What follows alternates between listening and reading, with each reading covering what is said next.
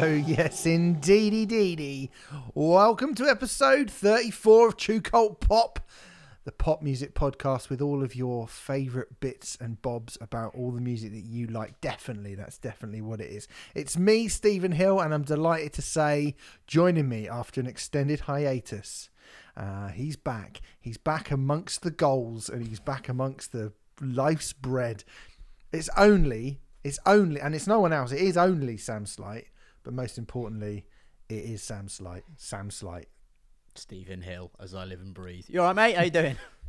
I'm good, thanks, mate. How you been? What's been going on? Have you had a nice time? Yeah, all right, thank you, mate. Obviously, by the time people will have heard this, I'll have popped up a few more times anyway. We've done a couple of Your Cult Pops, haven't we? We've got some other irons in the fire that we're yet to record, but you probably will have heard by the time this comes out. But yeah, I'm all right, mate. Been listening to music in between the drudgery of having a job and life. Pulling pints, innit? Grow to the pub. Yeah, man.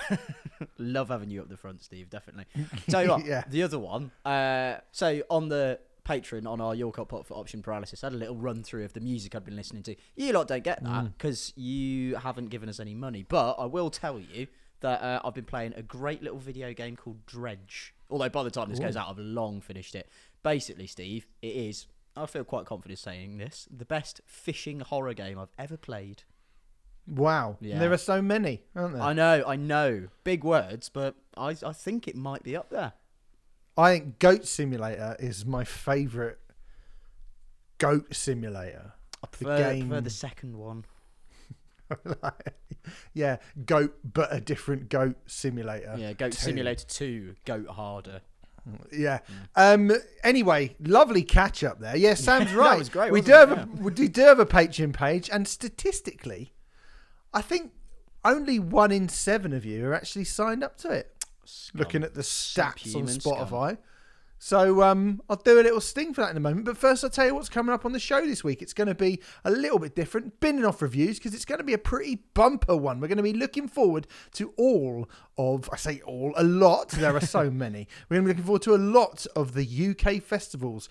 All of them, except for the ones that we're not doing. We're going to be dreaming of being stood in a field full of music fans with the sun beating down on our faces, holding an ice cold beer and watching endless, wonderful artists playing fantastic, memorable live sets. Or, of course, the reality is you will be stood in amongst a bunch of pissed up fools, totally disinterested in what's going on the stage, in the rain, holding an overpriced warm paper cup of Tuborg, watching a power metal band with none of their original members left, playing through a terrible PA. But hey, yeah, I've never liked Glastonbury. Yeah, it's the dream that we're selling here, isn't it? And as Sam said, you should go over to our Patreon page. As I said, only kind of I think it's 1 in 6 or 1 in 7. I did the maths, didn't write it down. Did the maths. My maths is slightly unreliable, but it's only about 1 in 6 of you. I know how many of you listen to this, and I know how many people we have on our Patreon page. So, do yourself a favour and go over to patreon.com/True Cult Pop, where you can sign up for all of our exclusive content, which has sort of changed a little bit. You may be aware of the change at this point because I haven't actually recorded the podcast where I'm going to say this. So I'm going to say it now.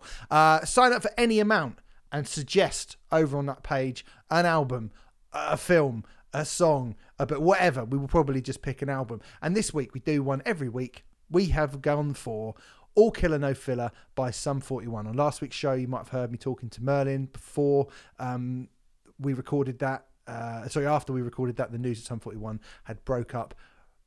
Came to light, so we didn't have a chance to talk about it then. We're not going to talk about it now because we don't really have time, but we will be talking about it on our Patreon page, which is quite a good reason for you to sign up and listen to us talking about that. So All Killer No Filler goes up tomorrow. If you're listening to this podcast today, it goes out. Hopefully it does, because I'm actually, again, just to let you know, we're recording this at quite an odd time, quite far in advance, because I'm going on holiday. I'll be in lovely Cyprus watching my dad play walking football at some point in Cyprus right now as we speak. So that's what's going on. But we have a £5 tier as well, and we kind of decided to adapt the £5 tier because basically, as you know, if you've been listening for a little while, both Sam and I have quite a lot of other things that we do. This is a sort of extracurricular activity for us. And doing the classic albums, we used to give you 2 classic albums a month, one of mine and one of Sam's. They are quite the undertaking. They take a lot of research. We want them to be really good.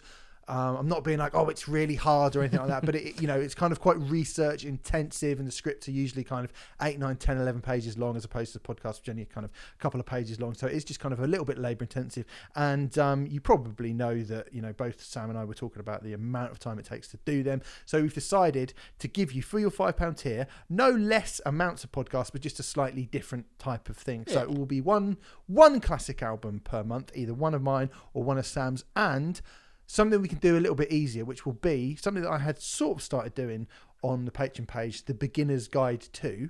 We're going to start doing Beginner's Guides to certain bands. So you'll get a band of mine and an album, a classic album of Sam's for £5, or a classic album of mine and a Beginner's Guide to a band that Sam really likes for £5 a month. I hope that's all right with all of you. If it isn't, I don't know what to tell you, dude. I don't know what to tell you. What can I say? Nothing. Just Nothing. Stony silence. Stony silence. I'm sorry to disappoint you, but what it does mean is that True Crap Pop might come back even sooner, because we've been meaning to do that for ages. And, it's just sort of juggling, freeing up time, doing stuff like that. I hope that's all right. But go over and have a look. There's quite a lot of stuff on there at the moment. So there you go. Patreon.com/True Crap Pop. Thanks very much, everyone. Before we get into the festival thing, obviously we always pick a song that's been in our head at the start of every podcast. Sam, you've gone for pretty fucking good one, I have to say. I have gone for a pretty fucking good one. I've gone for one I think it's a bit of an oddity in terms of this band's back catalogue, because I've gone for Baphomet by Zealand. It's been rattling around this tiny little head of mine for the last few weeks actually. Just little kind of riffs and refrains, and I think it's quite a weird one, given that it's a song that's never had a proper release. I mean, the most readily accessible version of it is on their 2019 Live in London album. It was released as a standalone single as part of the Adult Swim single series, but you can't really get that too easily. I mean, you can basically only get it on the Adult Swim SoundCloud sort of repository, I suppose. But Baphomet, I think, is an absolute banger, and it is odd that a song that is so hard to come by in Zealand catalogue immediately became their kind of de facto closing song for every single show. But when you've got something that is as instantaneous as that chorus, the right hand up, left hand down, flame over top and a moon around, first time you hear it, you know that you're going to be singing that for the rest of the night. And it's just such an earworm. I think Manuel has got such a talent for creating those just infectious melodies. I mean, I was listening to Devil Is Fine off the back of it, and then I listened to Stranger Fruit as well. I think Stranger Fruit probably is my favourite Zealand release. Wake of a Nation might come close. It's just able to conjure up these really, really simple but really effective earworm choruses, and I've honestly just had it, like I say, rattling around for the last few weeks, and particularly all those little ad-libs from the other live vocalists that he has, the kind of the backing bands that form the live Zealand experience, I suppose. That all the weird kind of clicky little taut consonants of it. I'll be stood there pouring a pint or whatever, and I'll be thinking, I took a second to call him, it's just, I don't know why, but it just keeps coming to me, and I can't help but do it. I suppose it's better than me just going Lynn every time I reach for a glass, though. But yeah, Baphomet. Or Derby County. That's been happening a lot as well. Yeah, absolutely. But yeah, good. Baphomet. There's not loads to say about it beyond it's another fucking rager from Zealand, but I think it's quite a cool thing where you only really hear it if you hear it live. Like, you have to be a fan of them to know the song, but it's so instantaneous. I can't imagine if you're going to see them for the first time and you've not heard Baphomet, by the end of it you'll be singing along pretty much every word to it as is. Well, that's the weird thing about it, right? Because obviously this came out on their, like you say, the Live in London album in 2019, and I didn't go to that show, but I have seen Zealand a bunch of times and have played this song. And it's so instant that you almost forget that you don't know it, I think. Because when I put it on, I was like, oh, this song. And I was like, is this not on? Oh, no, it's not on any of their albums. When they play it live, like you say, the first time you hear it, I think that's a mark of a really, really good band, to be able to get straight boom in your head first time with the chorus, which we'll talk about in a second as well. It is a really, really great song. But I do remember having seen them play it like a few times. I think it was. So when was the last time I saw Xenada? It would have been Royal Albert Hall with Meshuggah. Yeah, Royal Albert Hall with Meshuggah. That is the one. That is the exact one. And I remember hearing them do this, and I was like, "Oh, I love this song," and not even considering that it's a song that you don't actually hear anywhere outside of them playing it live. I remember like going to see, this is a slightly different thing, but I remember going to see Pitch Shifter a lot in the late 90s before I'd bought the album Industrial, and they used to play Triad off of that album, which was really good. And I remember seeing them so much that I was like, oh, I love Triad. And then when I got the album, I was like, oh, the recorded version's bloody rubbish. And then the version I seen them play live was really, really good. So I was like, I don't actually want to listen to that version. I'm only going to hear that song when it's live. And it's cool that like Xenada, like you say, they write such fucking great hooks. It's a bit of a lost art, and I'll say it all the time, it's a bit of a lost art in metal. It is, like, it definitely is. Can't think of too many other bands who would be considered like very heavy bands who have got so many endless like moments. Like if I think of Xenada, about 15 different massive choruses just go pip into my brain straight away. Whether it's Devil Is Fine or Gravedigger's Strand or basically anything off any of their albums. I mean, all of their songs are so instantaneous. Even when they are doing, as you say, the really heavy stuff. I suppose thinking of really heavy bands who do have those kind of, I suppose, iconic and, real ear-catching moments. Mastodon would be one who jumped to mind, but I think most of their kind of most memorable moments maybe come from the less heavy end of their discography anyway.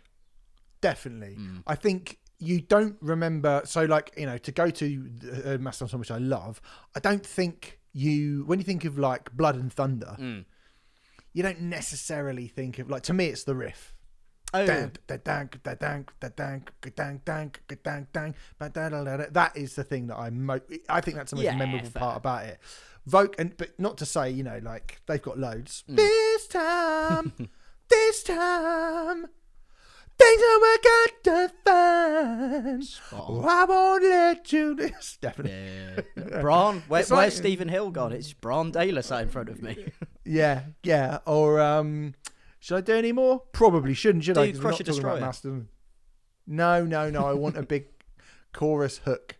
I want you take the high road down. I take the Bon Jovi's just run away from me singing that. She doesn't like it. Doesn't like that you're doing it more like Phil Anselmo than Mastodon. So yeah, more of a remission era.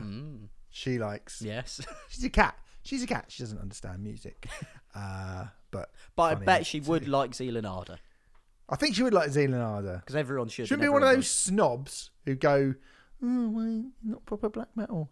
No, it isn't. It's much better than that, isn't it? Yeah, they're using an element of a quite poor genre to accentuate better things. Yes, yes, do that. Yeah, leave that in. God, imagine if black metal had songs.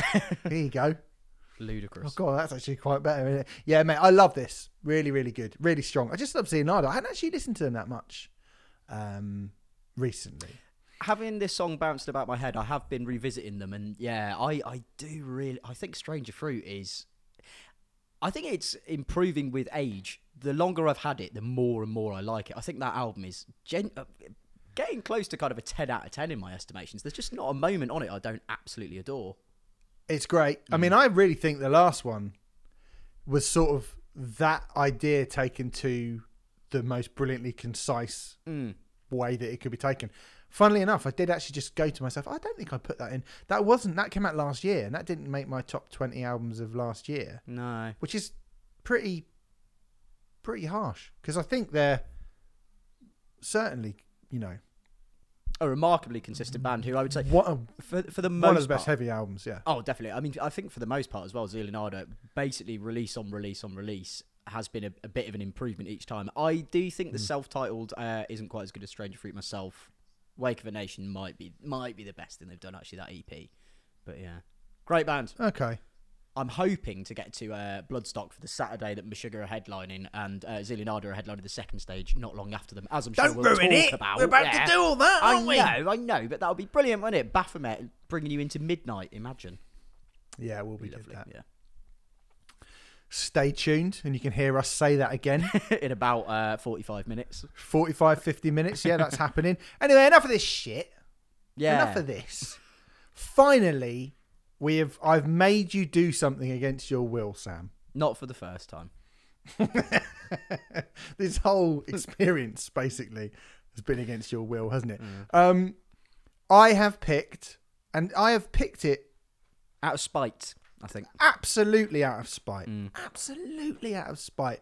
I have picked "Wake Up Boo" by the Boo Radleys as my Still song. the worst Released song on the- title. Wake Released Up on- Boo. Released on the 27th of February 1995, the lead single from the Wallersley-based Britpop band's album "Wake Up," which was a bit of a hit. Now, if you are one of the 1 in 7 who are over on our Patreon page, and you do listen to the classic album podcasts that we do, we've been doing a fair bit of stuff from sort of 94, 95, 96 recently. And funnily enough, weirdly, oddly, "Wake Up Boo" and the Boo Radleys, it seemed to be coming up when we look at like albums of the year, singles of the year and stuff. It was coming up a lot. And I was going, "Oh, Wake Up Boo, you know that, don't you?" Sam didn't know it. And I was like, "Oh, you know that. Now, have you listened to Wake Up Boo yet?" And he hadn't listened to it. And then he said, "Right, I'm absolutely not going to listen to it out of spite." And so I've picked it so that he's contractually obliged to listen to it. Just before we get into your opinion on the song, Sam, I will tell you, it got to number 9 on the UK singles chart. Sold over 200,000 copies. Well done. Here in the United Kingdom. And Chris Evans used to use it as the main theme to his Radio 1 breakfast show back in the 90s. That is a shame. That is a shame. So here we go. Finally, a moment of a cultural awakening, if you like, for you in many ways. Getting to hear "Wake Up Boo" by the Boo Radleys. What do you think about this momentous occasion? Oh, I didn't listen to it. I still refuse to listen to it. You what? You didn't listen to it? That's you not better true. have done. I did. Yeah. That was just great banter, Stephen Hill. Thanks. You know what, mate? I think we're both going to be incredibly disappointed because with a song title as poor as "Wake Up Boo" and the fact that, you know, you and the other people who go to see Curb Dog and have a great time in your 40s love this song. I was really hoping that this was going to be some sort of really dated kind of relic, some disaster that I would absolutely hate. Unfortunately, I do obviously know this song. I just didn't know its title. Everyone knows. I Wake knew Up it! Boo. Of course we do. I knew it. I thought, how can you not? Because Jamie Theakston used it on his breakfast show. Amanda Holden, they've been... all my favourites. They all... Yeah, I know how much you like Amanda Holden, Sam. I know what a big fan you are of Amanda Holden. Who isn't? Wow, quite. Anyone with eyes, ears, taste, and a brain, I think. Oh, yeah, those people, yeah. I don't really get on with those people, though. So you do know "Wake Up Boo"? Yeah, I just didn't know that Course that you was do. the song title. Of course I know it. I think everyone in the UK must know it. Everyone knows that chorus. It is very instantly recognisable.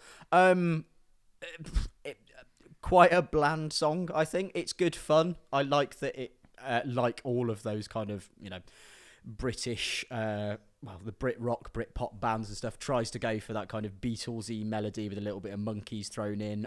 It's fine. And I'm quite disappointed that I don't have loads more to say on it than "Wake Up Boo. It's a beautiful morning." Well done.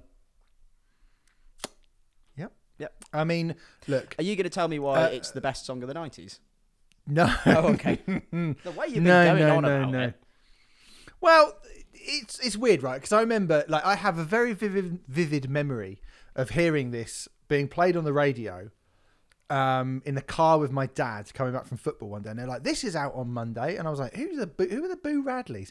And it's so, like, I guess it's either infectiously joyous or annoyingly joyous, and I have jumped between both of those things over the years. When it first came out, I was like, "This is great. This is really, really cool. This is really like wake.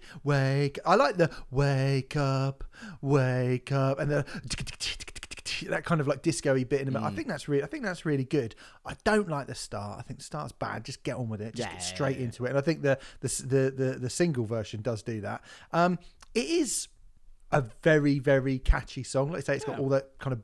It is like pure kind of fetishizing your granddad's music collection by, like, say, the Monkees and the Byrds and the Beatles and the Beach Boys, and they all tried to do that.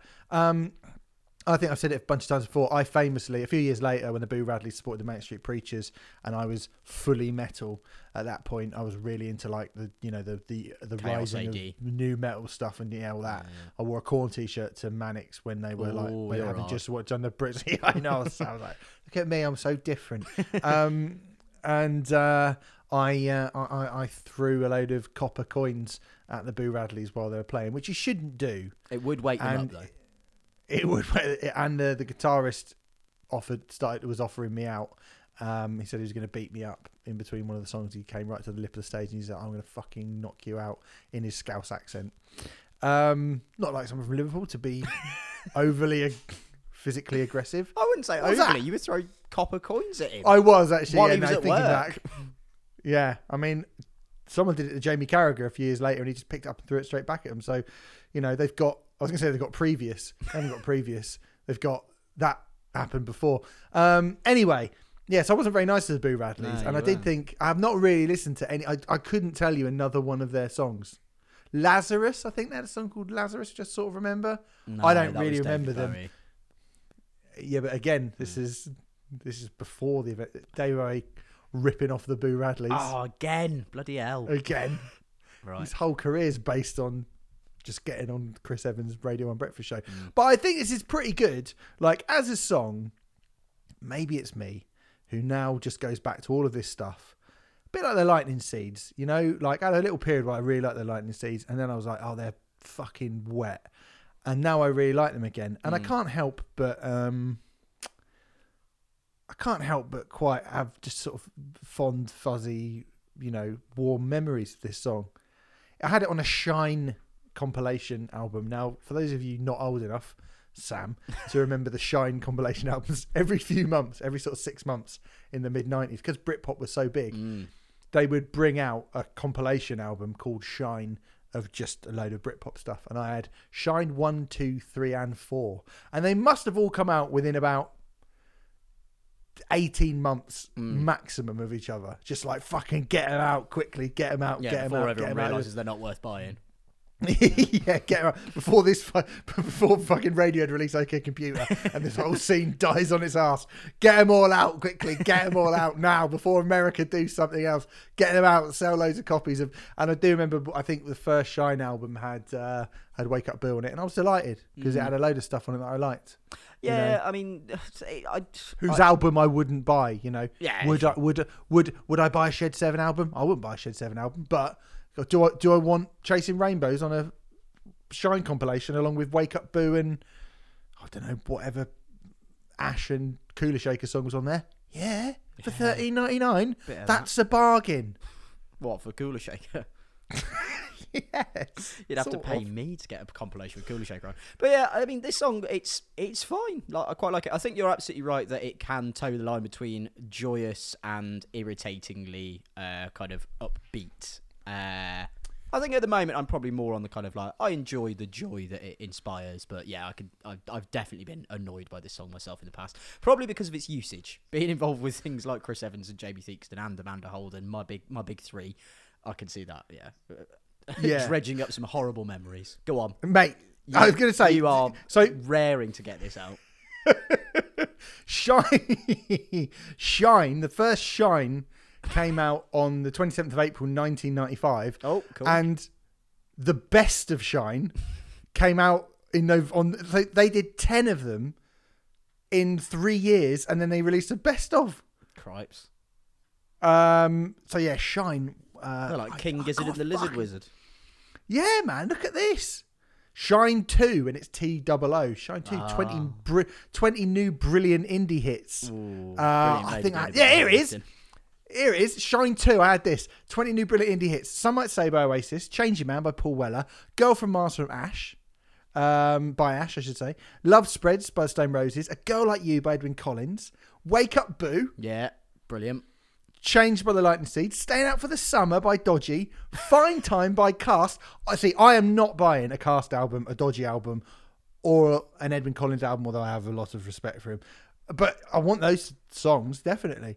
Fine Time by Cos, Waking Up by Elastica, Ridiculous Thoughts by the Cranberries, Vegas by Sleeper. This is where it gets down. Where I Find My Heaven by Gigolo Aunts. Have you ever seen the show?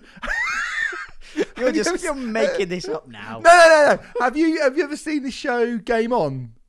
The 90s sitcom? No. Okay, because that was the theme tune. That Where I Find My Heaven. That's quite good. Haunted by You by Gene. Now They Sleep by Belly. It's gone down quite bad now, isn't it? Belly? Sparky's Dream by Belly. Sparky's Dream by Teenage Fan Club. Stay Together by Suede. Kinky Afro by Happy Mondays. That's track 18. I'm going to leave track 19 to the end. 20, Underwear by Pulp. Track 19, Love Will Tear Us Apart 95 by Joy Division. Oh, yes, the famous Brit rock band. What are you doing here? What are you doing here? What are you doing here? And I mean, fucking 1995. April 95, Shine. August 95, Shine 2. October, Shine 3. October 95. January 96, Shine 4.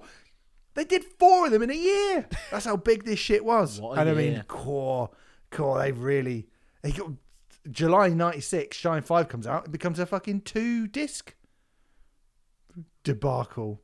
The 72 seasons of Britpop. But I tell you what, I look through it and I go, yeah, fair enough. There's another Boo Radley song on Shine 6. Well, we'll do that next week then. Is this and on Shine 7? Of course it is. Is this interesting? I don't know. Anyway, I'm not cutting it out. Fuck you. Anyway, there you go. Boo Radley's Wake Up Boo and the Shine compilation series. A beginner's guide to the Shine compilation series.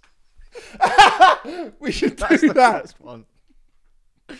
Sack off the Swans idea. Let's just do fucking Shine. Oh, God, I'd love that. I'd fucking love that. I actually would like that. Can we... If one person tweets that they would like that, we're doing it. Just one person. Shall I tweet it from my pub's Twitter account for you? That way it's guaranteed. Somebody will. Somebody will. Somebody will. Classic album on Shine 2. Got my eye on you, Gaz Jones. All right. Oh, we've had a lot of laughs. Now let's get down to the seriousness. It's festival season. A time Festivals are coming up. for solemn reflection. It's happening. It's summer. And there are many choices that you have as a United Kingdom. This is the UK. We're sort of focused on the UK. Apologies if you're in Europe or Canada or America or Australia or somewhere else. Apologies. This might not be of that much interest to you, admittedly, but because Sam and I are in the UK and we're like, what are we going to do with our summer? Well, we're going to give you a kind of idea what we'll do and, you know, a few shouts if you're thinking, I would quite like to go to a festival, but don't know which one to go to. And festivals obviously are a big thing. It's where it still feels like everything in the music industry is sort of focused around the summer festival season, no matter where you are, right? That's true, isn't it? Yes, there's definitely a dearth of tours. Releases tend to drop off a little bit around that time. I mean, basically, you kind of have your big pre-festival release season, which is usually around April. We've kind of had it now, I would say. You know, in the last, 8 weeks from now, or 8 weeks prior to right now recording, you know, Depeche Mode and Metallica, you know, so many sort of big artists in between all that. Fred again just released his Brian Eno thing as we record. And then you don't really get anything until quite a way after. I mean, in the UK, you tend to get the announcements of the tours while you're at festivals slated for kind of October time. So basically, if you don't want to spend £300 to stand in a wet field, you've got to wait quite a long time. You do. Yes, you do. But, you know, it just feels like the conversation around... You know, even I did a thing for Metal Hammer with a group of bands the other day, and when I said talk to them about stuff, a lot of their focus was, you know, how do we get up onto festival bills? Like, where are we going to go? What festivals are we going to play? Like, how do festival bookers? And it just feels like, because the UK festival market is booming and fucking expensive in the middle of a cost of living crisis, and there are so many of them, like, one misstep for a festival could prove fatal. Look at Sonosphere. Yeah. It's gone. totally gone. And you could argue that really, I know it came back in 2014, but really, Sonosphere paid the price for one misstep by booking Kiss, Faith No More, and Queen. Yeah. As headliners in 2012, and has never ever recovered, even with a lineup that gave you the Prodigy, Metallica, and Iron Maiden in 2014. Really, really difficult to, we're looking at that kind of almost 10 years on now, and if anything, it's got even more crowded. Oh, absolutely. And I think especially with the big festivals, like I think they've got to hedge their bets on, guaranteed ticket sellers and unfortunately kind of inflated prices for it. I mean, that's maybe a conversation for another time in terms of where the festival market goes. I personally think that I suppose I was chatting with my mate about this. It's difficult because you do kind of want those tailored festivals. You do want your download equivalents where you can go and see kind of big rock and metal acts and stuff like that. At the same time, to me, though, I think the idea of something like Roskilde is so much more appealing, where I could see Metallica and Kendrick Lamar and Depeche Mode in one weekend. But I don't know where we go with that. But going back to your point of talking to these bands about kind of, setting their sights on festival lineups and kind of which ones they should be aiming for. I mean, it is still a great way to get exposure. If you get a good slot at a festival and people actually fucking turn out to see you and you smash it, that is so much more valuable than, anything short of getting a viral TikTok dance done about you. Yeah, it's true. And the thing is, you can get really, really unbelievably, brilliantly memorable performances and things like, I saw Duran Duran twice at the O2 recently and it was great, but it wasn't the same as seeing them in the sun, in a field, on a massive stage with 80,000 people there. Yeah. That was fucking amazing. I think if you get it right, it's like festival performances can be so memorable. I mean, I don't even need to go into all the other ones, but like there are loads.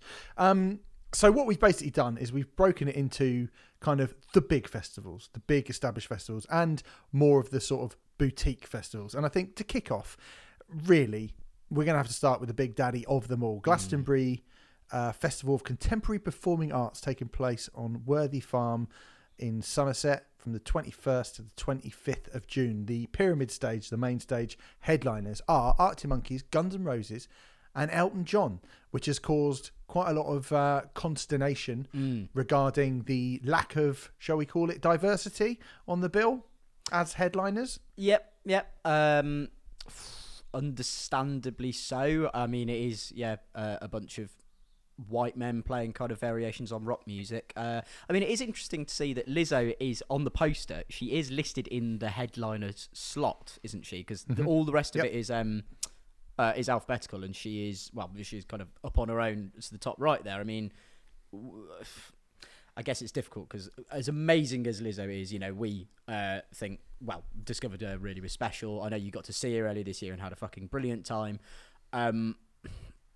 But I guess it is that difficulty again when we're in this cost of living where you're asking people to part with a lot of money. You've got to have those bona fide, guaranteed, massive artists. So you're not going to turn down Arctic Monkeys and Guns N' Roses and Elton John if they're all available. They're all stadium artists in their own right. Yeah. I mean, looking on Spotify, right? I mean, Lizzo sold out 2 nights of the O2. Nothing to be sniffed out. She's probably one of the biggest pop stars. Well, not probably. She's one of the biggest pop stars on the planet at the moment. 23,248,749 monthly listeners Lizzo has.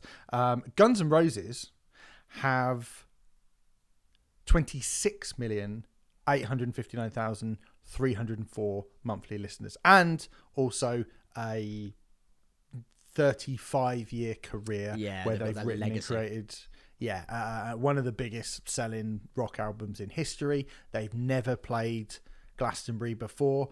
I think Lizzo would be big enough to headline the Pyramid Stage. I do think she would, and actually with Glastonbury, I think they have quite they probably have a harder time than any other UK festival defending the kind of lack of diversity in headliners, because Glastonbury sells out before they announce who's playing it. So they can take a risk on kind of an outsider headliner. Sounds weird to call Lizzo an outsider headliner, but yeah, when you've got the legacy of, I mean, particularly Guns N' Roses and Elton John, you can't really say no to them being about, particularly Elton John. It's his last UK show, Well, Elton John, 48,892,822 monthly listeners on Spotify, coupled with the fact that he is, like I said a few weeks ago, one of the most iconic and biggest selling artists in the history of music, full stop. There isn't anyone you can name who could go above Elton John in music. And I mean that currently performing or dead. Like, if you reformed Led Zeppelin, they'd have to co-headline with Elton John. Like, he's that fucking big, right? Yeah. He's that big. And then you've also got the Arctic Monkeys, who are on 44,306,443 monthly listeners. They also are considerably bigger than Lizzo. So Lizzo, of the four of them, I don't think you can argue that Lizzo is the smallest of the four. And if you're getting offered any of those other three and you're going to take it as a big headliner, a risk-free headliner, Arctic Monkeys, Guns N' Roses, Elton John, absolutely risk-free. Those are massive, massive, massive artists. Like, absolutely massive, iconic, genuinely, legitimately transcend the genre that they came from. They have to headline. They just have to. If you get and you'd be fucking mad as a business, on a business decision. You would be mad to turn them down. Mad. Yeah, absolutely. I suppose the only risk in those three headliners is that Arctic Monkeys might turn up and be a bit boring. That is basically the only risk they've got to worry about there. But yeah, I mean, it is a safe set of headliners. And I suppose you have to wonder kind of how narrow the parameters for a safe Glastonbury headliner are when people got upset about Metallica getting booked in 2014. It's like, you know, one of the biggest bands ever is still a risk for that kind of festival. Yeah, and I think when you look back at, you know, Billie Eilish and Kendrick Lamar being booked last year alongside Paul McCartney, that is really Great really lineup. diverse. Yeah. You know, I think, you know, I said it before, we're not actually there yet, are we? We're not there in a point where it's easy to do that every year. I mean, yes, like I say, you could put Lizzo, you could have gone, actually, we won't have Elton John, or it's Guns N' Roses today, so we won't have Guns N' Roses, we'll just bump Lizzo up.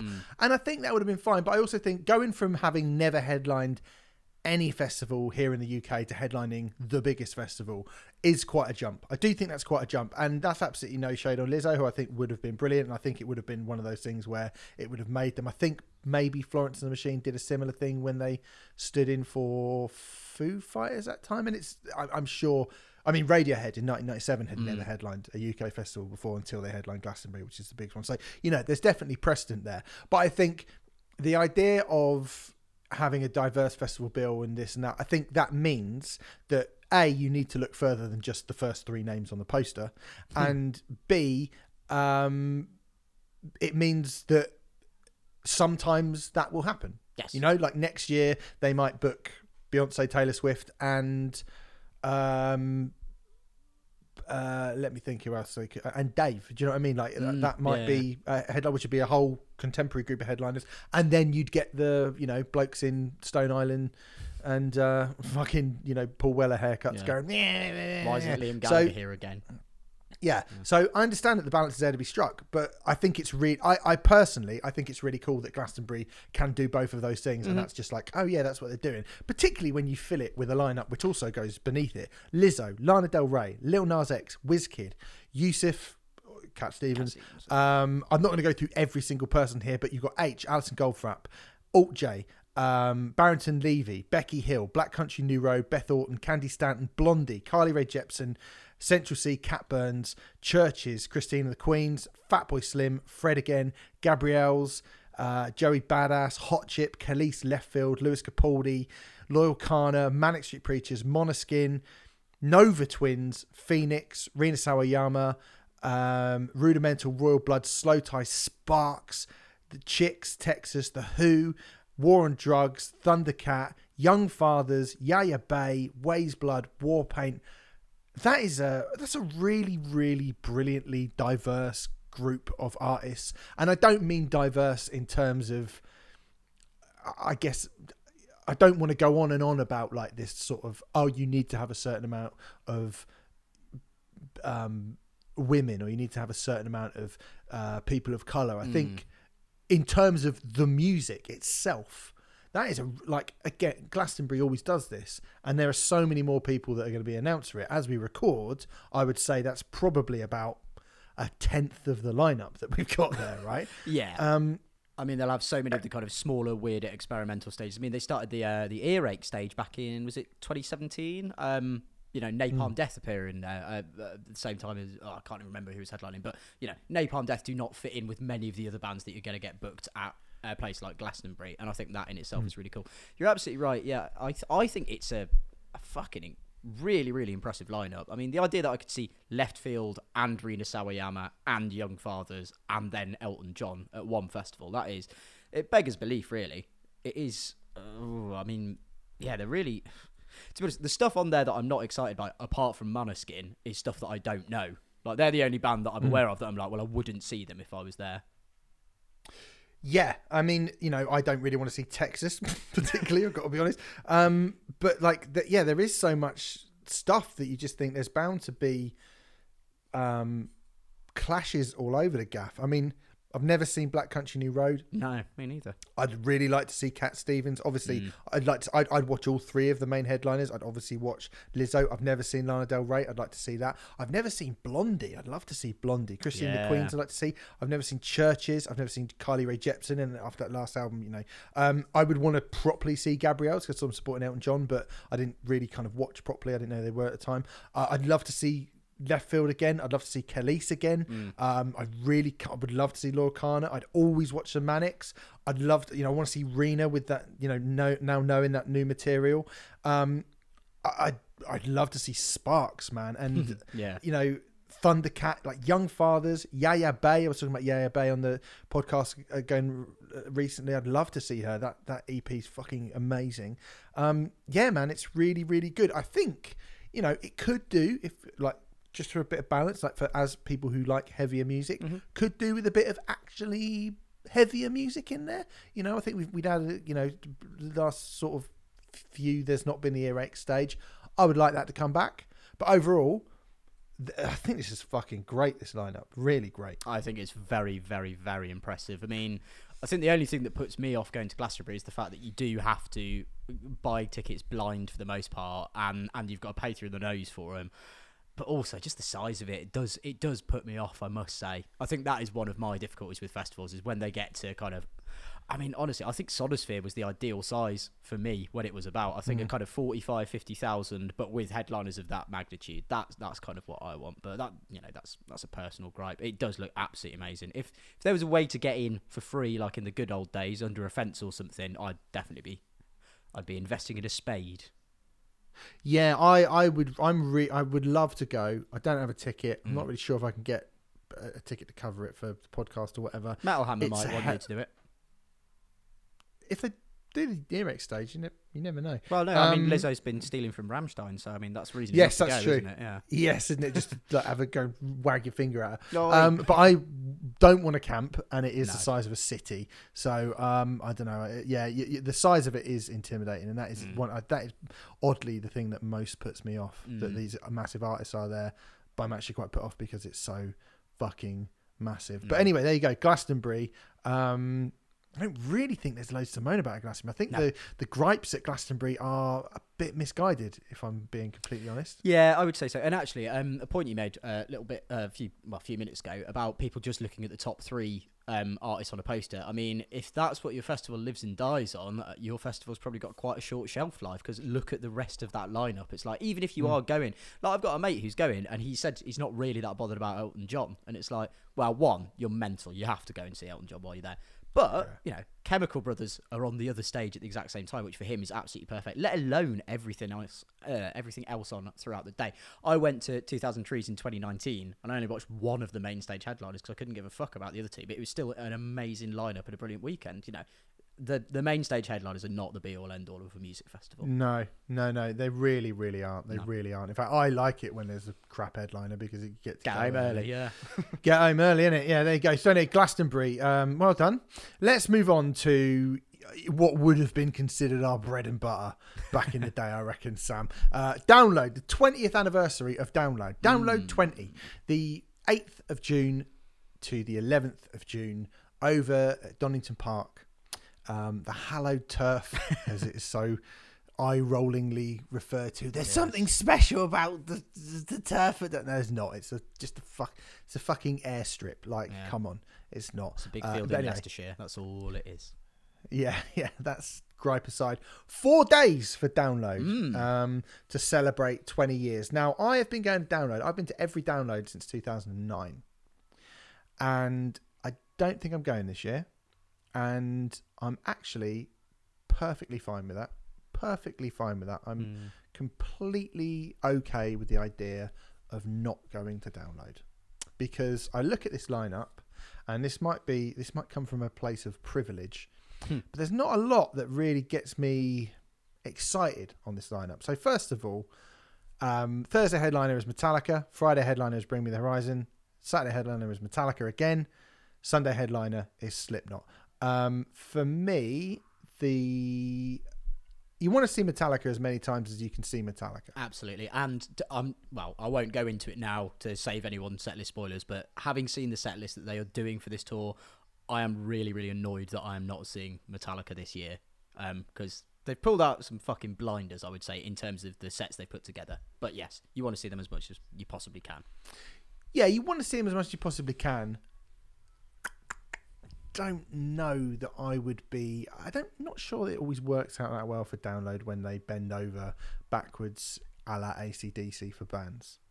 You know? You know what? I've not been to a Download where they have had to make special concessions for one of their headliners, actually. So yeah, I can't actually speak to the experience of being there for that. So it kind of feels like that extra day. If people are going, oh, well, they've promoted a headliner and they've got a new young headliner in Bring Me the Horizon. Well, Bring Me the Horizon have been around for 20 years. They probably should have headlined it 9 years ago at this point. Yeah, I mean, you really, on that spirit, they've been... You could argue Sempiternal. I was going to say post-Sempiternal, really. Yeah, but unquestionably, I mean, there's a debate to be had there. There's no debate to be had about their size when you get to That's the Spirit. So I think you could say since 2015 they've been ready to do this, really, which is 8 years. Yeah. And they'd been around, over a decade before that, which just goes to show how hard it is for bands of this genre to kind of rise up the chain. And Bring Me the Horizon would be the headliner that I would be most interested in seeing and most excited about seeing. However, I did see them already headline the kind of the other main stage at Reading last year, and they were fucking brilliant. I remember you saying, they were really, really good. I saw them do that All Points East thing a while ago, and I thought it was up and down. They were much better at Reading, and I think that was their first go at doing it. Bit like Avenged, they first time they headline Download, it was all right. Second time they were great, and I think maybe it'd be the same thing with Bring Me the Horizon. So I think at this point they are clearly a band who can headline this festival, and I think Bring Me might be the big sort of talking point or the big band who kind of steal the whole thing. To be honest, could be. Undoubtedly going to be the talking point, because it's either going to be, oh my god, weren't Bring Me brilliant, they've done it really well, or no, it's not even an either or. It's going to be both that and people going, see, they can't do it, they shouldn't have been there, they're not heavy enough, because unfortunately there's just a lot of dickheads in the world. I agree. I think Bring Me are the most interesting headliner. If I were going, I think I would still be more excited about seeing Metallica, because it's fucking Metallica, and like I say, those set lists are amazing. But I would definitely be watching Bring Me if I was there. Whereas, I mean, I must say, it's weird to think that Slipknot would be the headliner I'd be least interested in seeing at Download this year by quite some distance. Because, well, I don't know about you. I mean, you've been seeing Slipknot a fair bit longer than me. I first saw them at Download 2013, but every time I've seen them, which is 7 or 8 times now, I think each show has just been a little bit less good than the one that preceded it for me. I feel like Slipknot have been... kind of coasting live for a little bit. Maybe. I mean, I haven't seen Slipknot since they played the O2 right before the pandemic in 2020. So who knows what kind of form they're on at the moment. Yeah, to be fair. What I will say is I've not gone back to that last album they did, even though I thought it was kind of treated quite harshly. I think just, it wasn't a great album, but it wasn't as bad as people made out. So I think kind of both things can be true. It's not a fantastic record, no, but it's probably a lot better than people maybe gave it credit for. I don't really know Slipknot are historically, they are maybe the definitive Download band, right? I would say so. It makes sense. So it makes sense to have them there. That 2009 Download headline performance might be the best ever Download headlining performance. It's certainly the most famous one. Yeah. So it does make sense for me. I mean, Would I go if Slipknot were playing in London? Would I want to go and see them? Yes, yes, I would. Right? If Slipknot were playing a festival close to me, or would I want to go and see them? Yeah, of course I would. If I was at Download, would I watch Slipknot? Yes, of course I would. Am I excited by the idea of watching Slipknot? Having seen them, I mean, I couldn't even tell you how many times I've seen them now. I wouldn't say I would get, oh my God, I'm seeing Slipknot tonight. Like, the day I went to see Elton John, I was like, oh yes, we're going to fucking see Elton John tonight. It's not really, it's kind of transcended beyond that. I used to have that. I don't really have it anymore. You've had From All Hope Is Gone, I think, basically, which is a poor album. You've had... It's been patchy. We Are Not Your Kind is really good. We Are Not Your Kind is actually really, really good. And I think seeing them around that tour, they felt like they boosted again. I still think that last album is pretty good. It's definitely better than people kind of made it out to be, but I haven't really gone back to it that much. So in terms of headliners, Slipknot for me are certainly the ones that I would look at and be like, oh, that'll be decent enough. But they'll come out about it. They'll come out and do stuff from the first 3 albums, and it'll be a good time. But yeah, it's not the most salacious proposition, is it? Yeah, Metallica twice is I get it. They're doing that across Europe. A bit cheeky to do it at a festival, personally, I think. Well, they did it across the States all of last year. They did 5 or 6 festivals doing it. Yeah, they did actually. Yeah, you're right. Yeah, okay. Well, I mean, I suppose they've had an extra day for it. Yeah, at least they've sort of filled it with... It doesn't look like it's a sort of afterthought, because you've got... so on the Metallica day, so let's go day by day. Thursday, you've got Alter Bridge underneath Metallica, Five Finger Death Punch, Hailstorm Ginger, Pussifer, State Champs, Perturbator, A.A. Williams, The Bronx, Cancer Bats, Casket, Cherry Bombs plural, sorry, Fearless Vampire Killers, Haken, 100 Reasons, Mammoth, Wolfgang Van Halen, Mimi Barks, Mum Jeans, Punk Rock Factory, Snakes, and Tigress. So to me, I will always watch Perturbator. Yep. Pussifer, when I saw them in London, they were fucking fantastic. The Bronx and Cancer Bats, having seen them 15, 16 times, are great. 100 Reasons have released a really good album, and I'd like to see them play some of the stuff off that. Yeah. The end.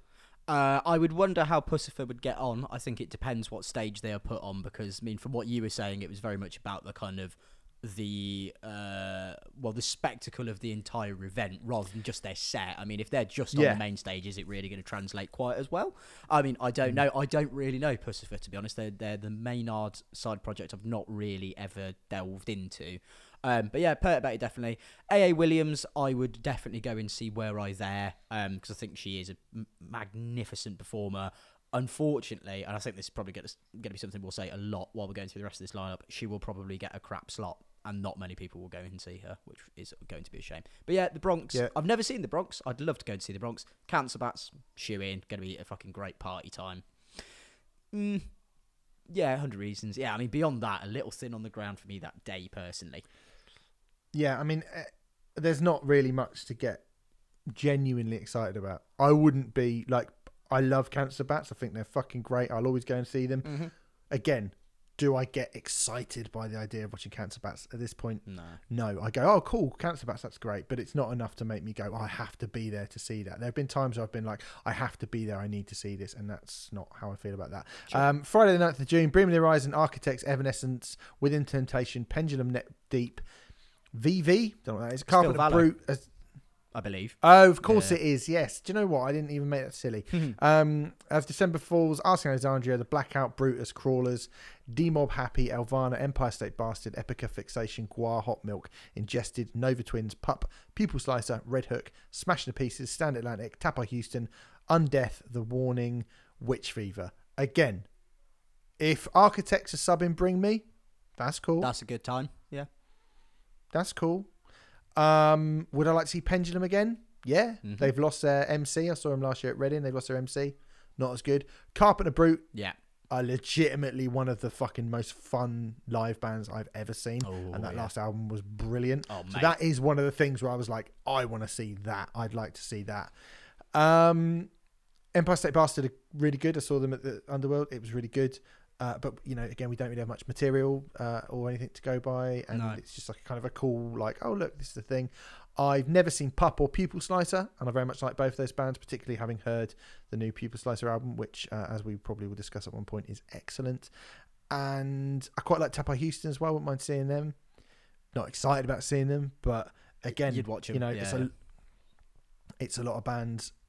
I mean, Alvana, Arsenio Alexandria, like Gua, even Gua. You know, like Gua, you go like, oh, cool, yeah, Gua. But you know, again, I've seen it a whole fucking bunch of times. It's not enough to make me go, oh, great. Do you know what I mean? And that again is because I've seen a lot of these bands a lot. But actually, on that day, I haven't even seen a lot of these bands a lot. I just don't care about most of them.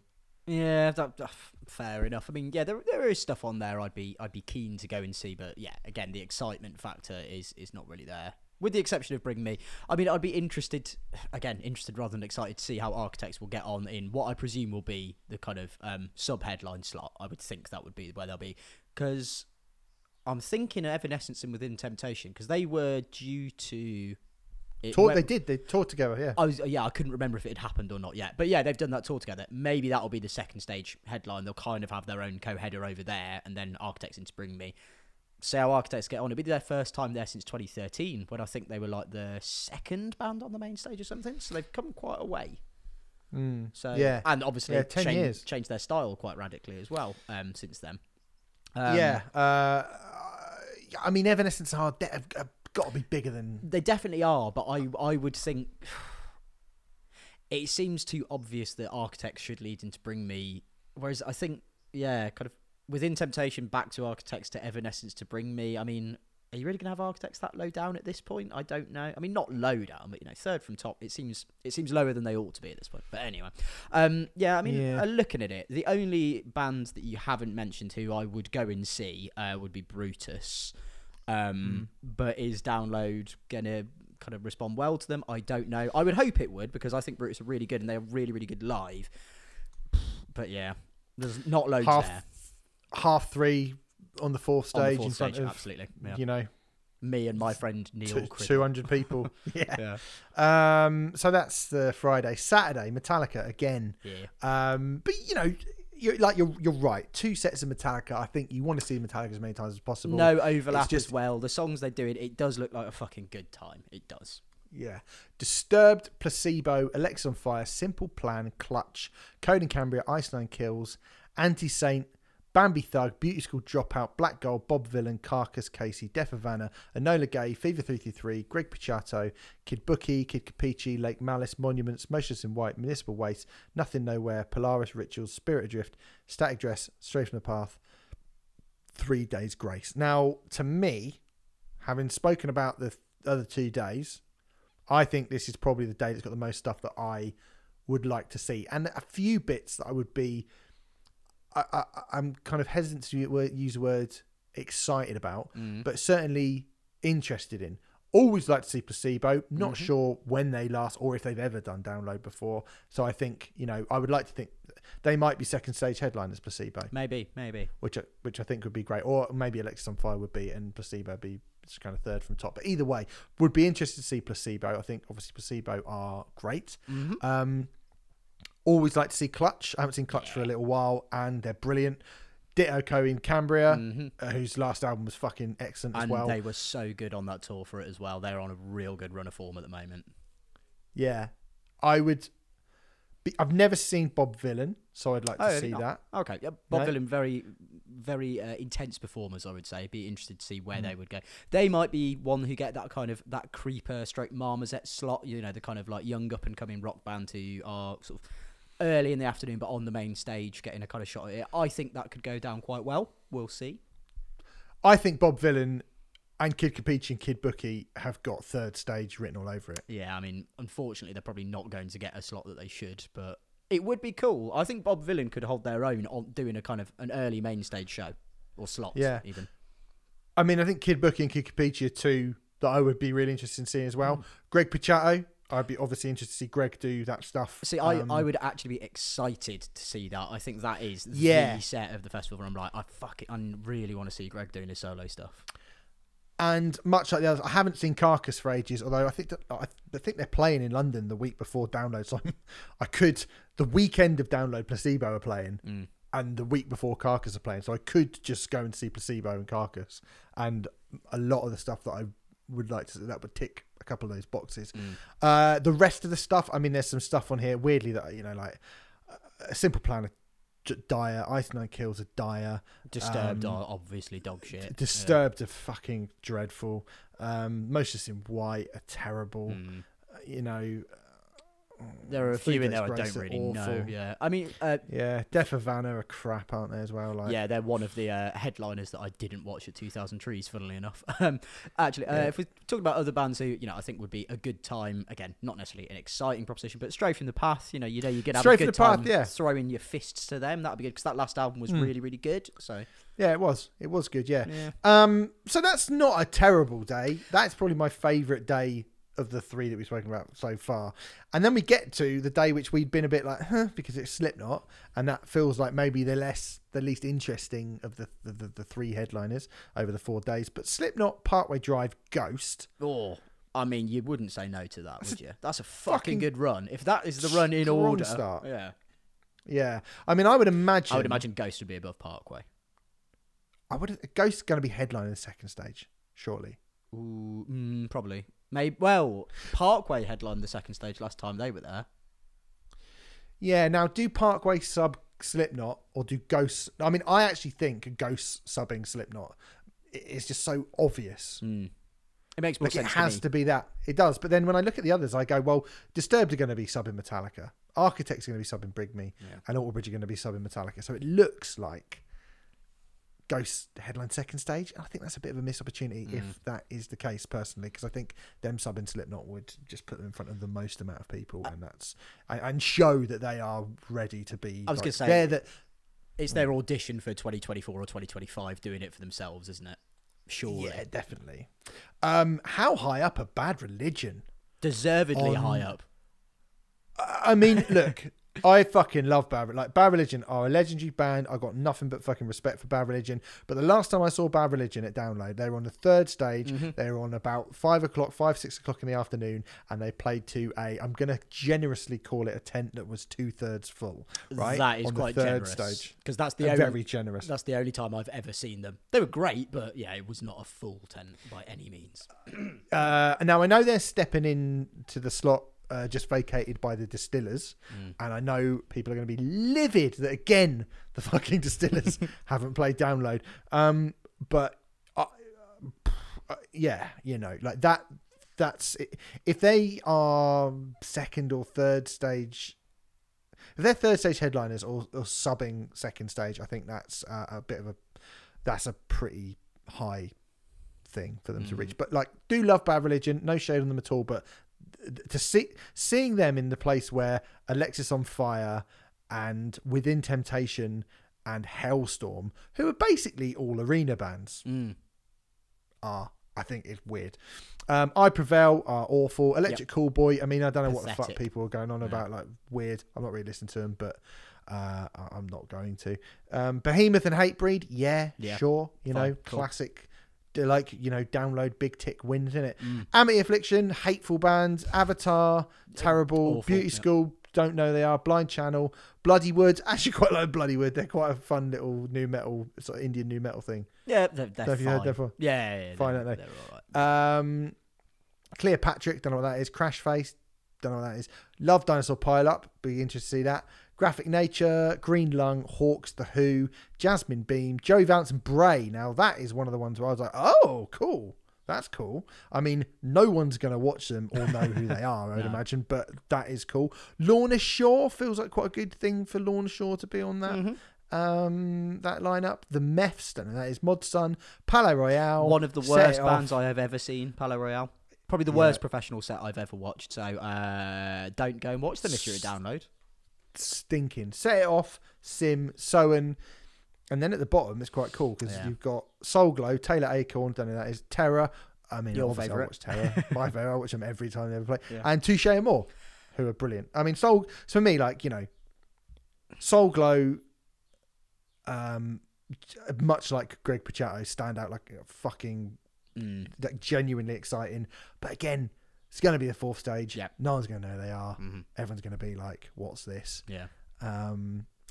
So that's a shame. And Touche will probably be stuck in the middle of the afternoon on the third stage, which not many people will watch. They'll probably have a less than 2/3 full tent, I would imagine.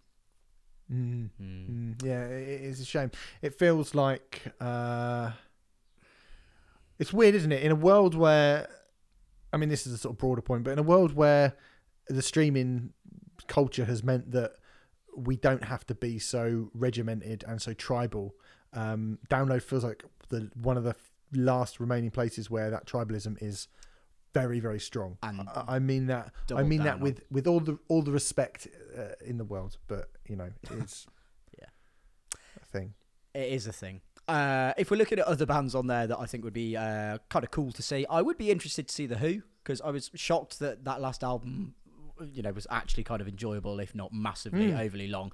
I think they'll do really well. I think they will go down a storm with the download crowd. I'm guessing they'd probably be like mid to late afternoon second stage or something like that. And I wish them all the best. Yeah, I think they'd be a really interesting band to see live, and I think like you say, like they're perfect download fare, and I think they'll do really well. Yeah. Dinosaur Pile Up I really like. I'm not sure how many people care about. Again, Joe Vance and Bray I think would be really good, but who is going to be that bothered by them? Not really sure that many people are. So overall download, the 20th anniversary, it's hard for me to be like, I mean, a lot of people said, "Oh, this is the best download lineup," and how can you criticize it and stuff? And it's like, yeah, I mean, I don't really know what they could have done differently. I've just sort of seen all of it. I've seen all of it so many times. Yeah. And I know the things that I haven't seen that I'm sort of slightly excited about are like good for them for booking it. But that whole, if you book them, they will come. You should say for download, if you book them, they will be ignored by people in Hailstorm t-shirts. Yeah, absolutely. Yeah, I tell you what, just as an aside, on the download website, they do actually have the stage splits announced. So yeah, you're right. Bob Villain are going to be third stage. Coheed and Cambria a third stage as well, presumably headlining. I didn't know that. Interesting. Pusfer and 100 Reasons both on the second. To be honest, I'm just looking for where Greg's going to end up. Got to be the third stage, isn't it? Surely he's not on the third. No. Ooh, don't put him on the fourth.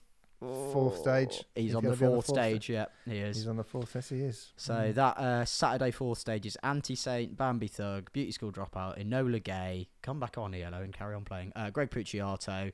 They don't even have a picture of him. They just got a generic stock photo. Kid Bookie, Lake Malice, Monuments and Spirit Adrift. So I would say he sticks out like something of a sore thumb there.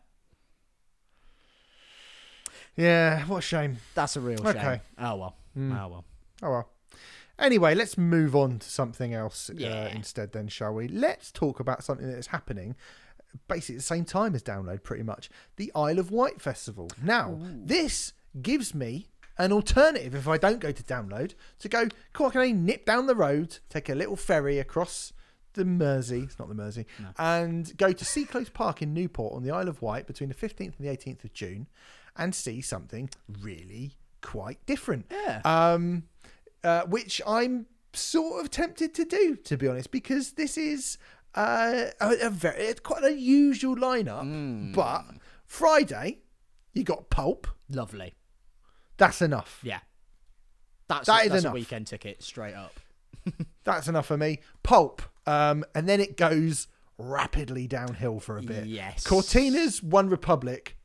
And then it goes right back up again. Sugar Babes, who surely should be at least above One Republic. Yeah, would have thought. Let alone the fucking Cortinas. So Sophie Ellis-Bextor, I actually quite rate Sophie Ellis-Bextor.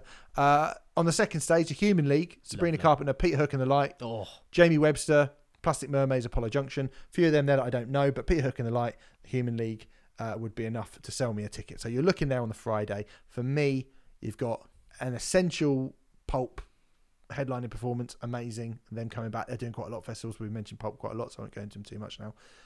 Sugar Babes, Sophie Ellis-Bextor, cracking. And if you can watch the Human Leagues while the fucking, hopefully when the Cortinas are on, and Peter Hook and the Light, hopefully when One Republic are on, I think that's a fucking strong day, that. No, it's a solid day. Yeah, you know what? I'd not seen any of this lineup until you started talking it through while I was pulling it up. Actually, yeah, that's all right. I think that the greatness of the great bands there outweighs the shitness of the shit ones. We should also say on a Thursday, you've got a Groove Armada DJ set, LF System, Oh My God, It's the Church, don't know that is, and the Lottery Winners, who are currently, as we record, I know this is going out a few weeks later, but Lottery Winners are number 1 in the UK album charts at the moment. Nice. And I haven't actually listened to that album yet, so I should do that. But anyway, main stage on a Saturday, dual headliners. Ooh. George Ezra and the Chemical Brothers. Now, the Chemical Brothers, lovely stuff. Yeah. Let them close. They're the only band on this main stage that I think is worth seeing. It is a bit of a shit show after that, isn't it? Because you've got N-Dubs. Oh, to be fair, I don't know Anne-Marie. She might be wonderful. I've heard a couple of Anne-Marie songs. I can't really remember what though. Sam Ryder. Now, I would watch Sam Ryder if I was there. Yeah, but if we're going by download standards, would you be excited to see him, or would you just be interested? Absolutely not. He would fit into the... I mean, he wouldn't even fit into the... I was going to say like, the Clutch. I'm not comparing him to Clutch. Jesus Christ. How dare you? How the dare nicest you? thing anyone's ever said about Sam Ryder. Sam Ryder could not write Psychic Warfare. I'm sorry. He couldn't. No. I'm sorry to all the Sam Ryder fans out there.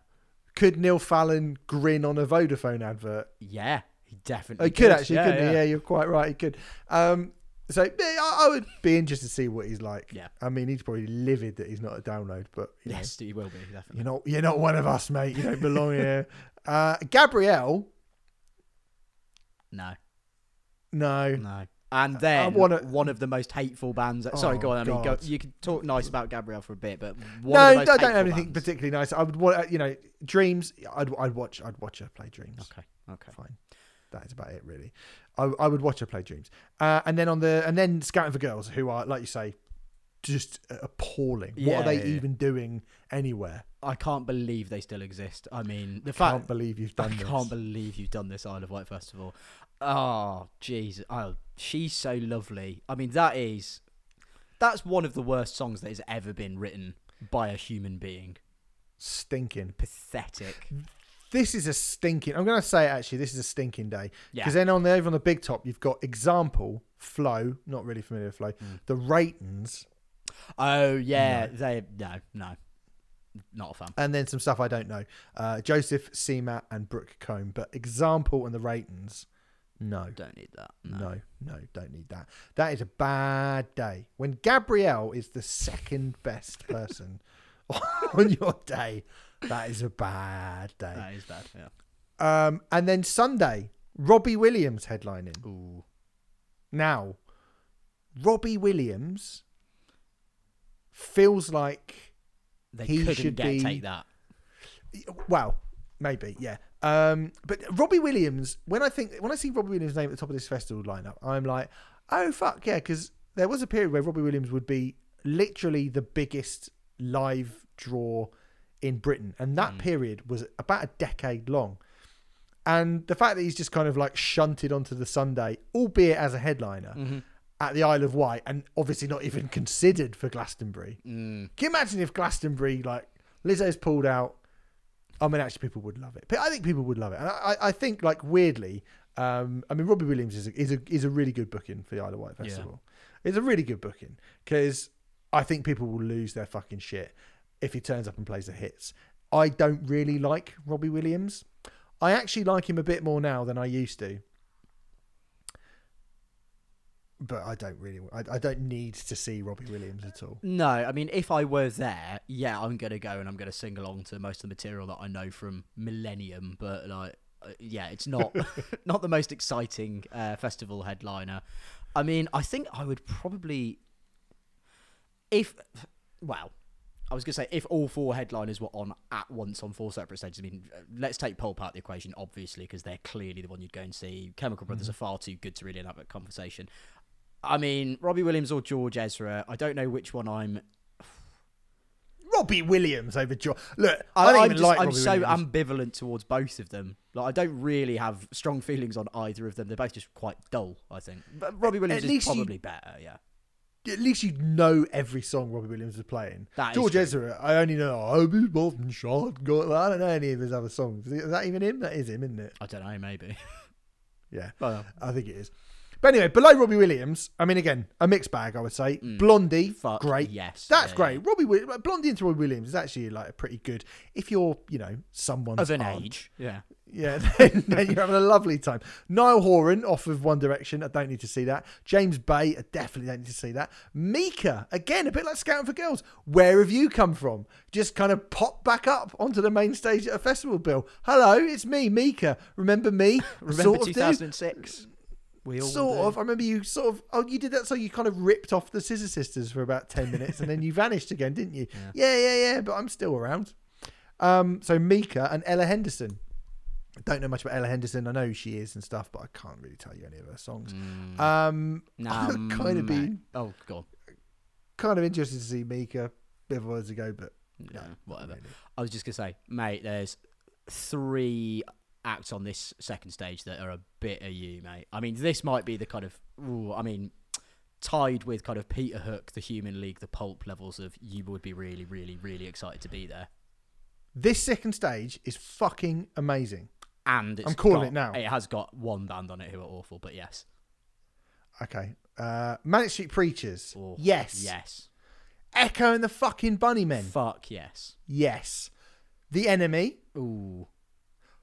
Do you know what? I'm going to say this right now. I put that first Enemy album on a few weeks ago. It's all right. It's pretty good. It's got some good songs in it. So I would go and watch The Enemy just for aggro and We Live and Die in It. We Live and Die in These Towns is a brilliant song. And I know it's just like absolute Paul Weller fucking rip-off, but it is great. It is. Gang of Youths. Oh, mate. Yeah. Who I obviously fucking love, and I know you do as well. Mm-hmm. Lovejoy. I hope that's not Tim Lovejoy. I was thinking Reverend Lovejoy from The Simpsons. Or Ian McShane, Lovejoy. Oh, yeah. Oh, God, yeah. I think I'd rather have Tim Lovejoy. I don't know Lovejoy. And then Toya and Robert, which I imagine is Robert Fripp and Toya Wilcox. It must be. Doing their weird shit. Brilliant. It must be. Which is great. I mean, look, I don't know Lovejoy. Everything else on that, you'd watch Toya and Robert out of just morbid curiosity. Yeah. I think that's really good. I think that's really, really strong, that second stage. It's actually one of the... I'm going to say it like... I mean, I'm definitely showing my age here, and this is like biased for the sort of thing. Like, for me, that is one of the most like, I'd love to see, one of the most enjoyable stages that we're going to be talking about in one day. I mean, to be fair, Gang of Youths, Echo and the Bunnymen, Manic Street Preachers, that is, a sight to behold. Yeah, dead strong. I mean, look, who knows what will go on. I probably won't go to this. No. But, if you're around and you're not going to download and you're thinking, I just feel like nipping over to the Isle of Wight, you could do a lot worse. You could do a lot worse. Yeah. Do a lot worse. Speaking of doing a lot worse, let's now talk about Reading and Leeds. Oh, so, no. August Bank Holiday Weekend, 25th to the 27th of August, 2023. That's where we are now. Reading and Leeds Festival. I'm just going to call it Reading from now on. I hope you don't mind because that is the main one. You Leeds a lot of little slugs. Just jumps on the bandwagon. Personality. I went to Reading last year. Yeah. I actually really enjoyed it. Mm-hmm. I kind of accepted it. I found the level of acceptance where I was like, okay, that's what this is now. And there was a bunch of stuff there that I probably would never have seen without going to Reading. And I just went with an open mind and tried to enjoy it. And it was a much more vibrant, youthful, exciting, excitable festival than any festival that I've been to for a while. Mm-hmm. I saw Denzel Curry. He was fucking incredible. I saw Dave. He was great. I saw a bit of the 1975. They were brilliant. Bring Me were brilliant. Halsey was absolutely brilliant. Mm-hmm. There was loads of stuff there that was really, really good. Yeah. Really good. There was a lot of stuff that I didn't know anything about or care anything about. But ultimately, I was like, you know what? Weirdly, I think I said it before, just one or two things that I wouldn't usually see that are kind of exciting for me peppered across the Reading lineup is probably more exciting than a whole day of stuff that I've seen before at download that I actually like. Mm-hmm. So for me, you've got the main stage on the first day, Sam Fender and Loyal Kana. That alone, that Friday, and Foles headlining the second stage with Bicep subbing them. That to me is, those 4 artists alone are more exciting than the entirety of the download lineup.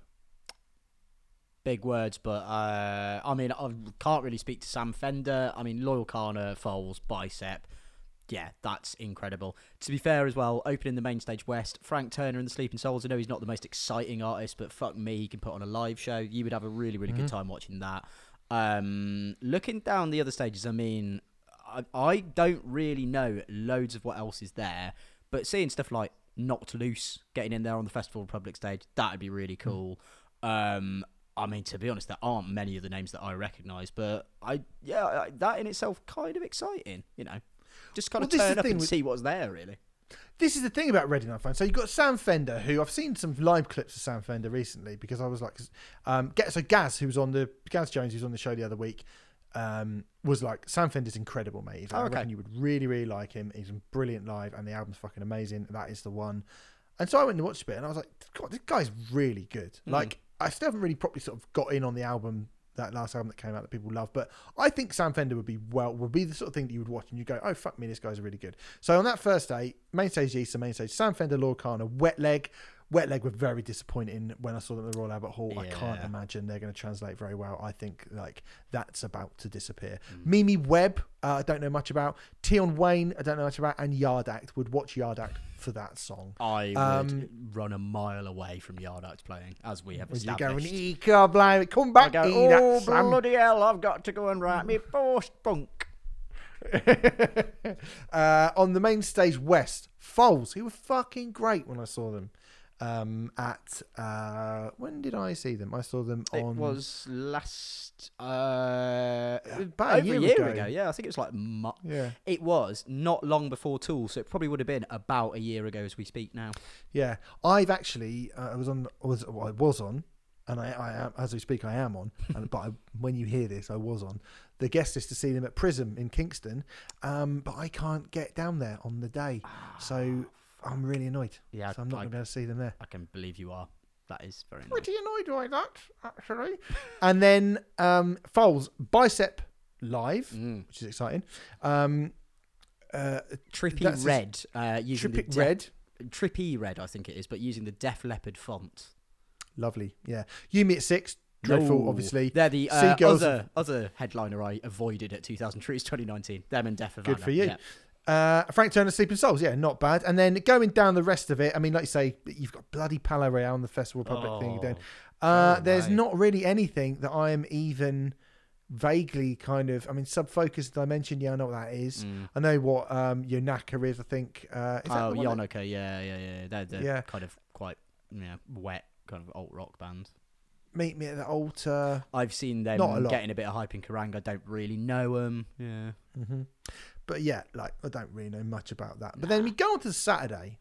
Is there anyone else you want to pick from that? But again, like it's a chance to go and be like, oh, I'll go and watch some stuff that I would probably never see. Yeah, it's not like me to turn up to a Radio 1 dance stage, so why not go and do it if I were there? Yeah, exactly. Like, oh, I've come here to see Foles and Loyal Kana, but I'm here, so I might as well go and watch whoever's on at whatever time. Mother, or Double D or DJ Target. Like, I don't know who they are, but fine. And this whole thing, oh, that's rubbish, that lineup. That thing you get from people, what a rubbish lineup. It's like, you don't know who these people are, do you? Yeah. You're just saying that they're rubbish because you don't know who they are. That annoys me. Yes. On a Saturday, that main stage East, Killers, Central C, Nothing But Thieves, Inhaler, Holly Humberstone, Baby Queen. Now, I don't think that is a very good day. I'm going to say I don't like Nothing But Thieves. I don't know anything about Inhaler or Baby Queen. I don't think much of Holly Humberstone. I don't think much of Central C. I thought he was very, very lucky to win that Brit Award. And the Killers, we talked about it. It depends on the set list they bring with them, because I think they have got a new album kind of either recently come out or on the way. So if they're not pulling predominantly from Hot Fuss and Sam's Town, that is going to be a bad couple of hours. Yeah. It's not great that day, I don't No. think. Having just sort of contradicted what I've just said. I mean, because Inhaler and Baby Queen might be absolutely amazing, but I think the other stuff on there, if you turn up and play Hot Fuss and like When We Were Young, I'll allow it, The Killers, but anything else, I'm not really having it. And then over on the main stage west, Lewis Capaldi, I think, is a really weird booking for Reading as a headliner. Really weird. But he's really big. He's really popular. So he's really popular, but not really. That whole thing of it's for young people and are young people listening to Lewis? The sort of people go to Reading who want to watch like Billie Eilish, and I mean, I suppose on that day you've got the Killers, so maybe like Killers fans might go, "Oh yeah, Lewis Capaldi."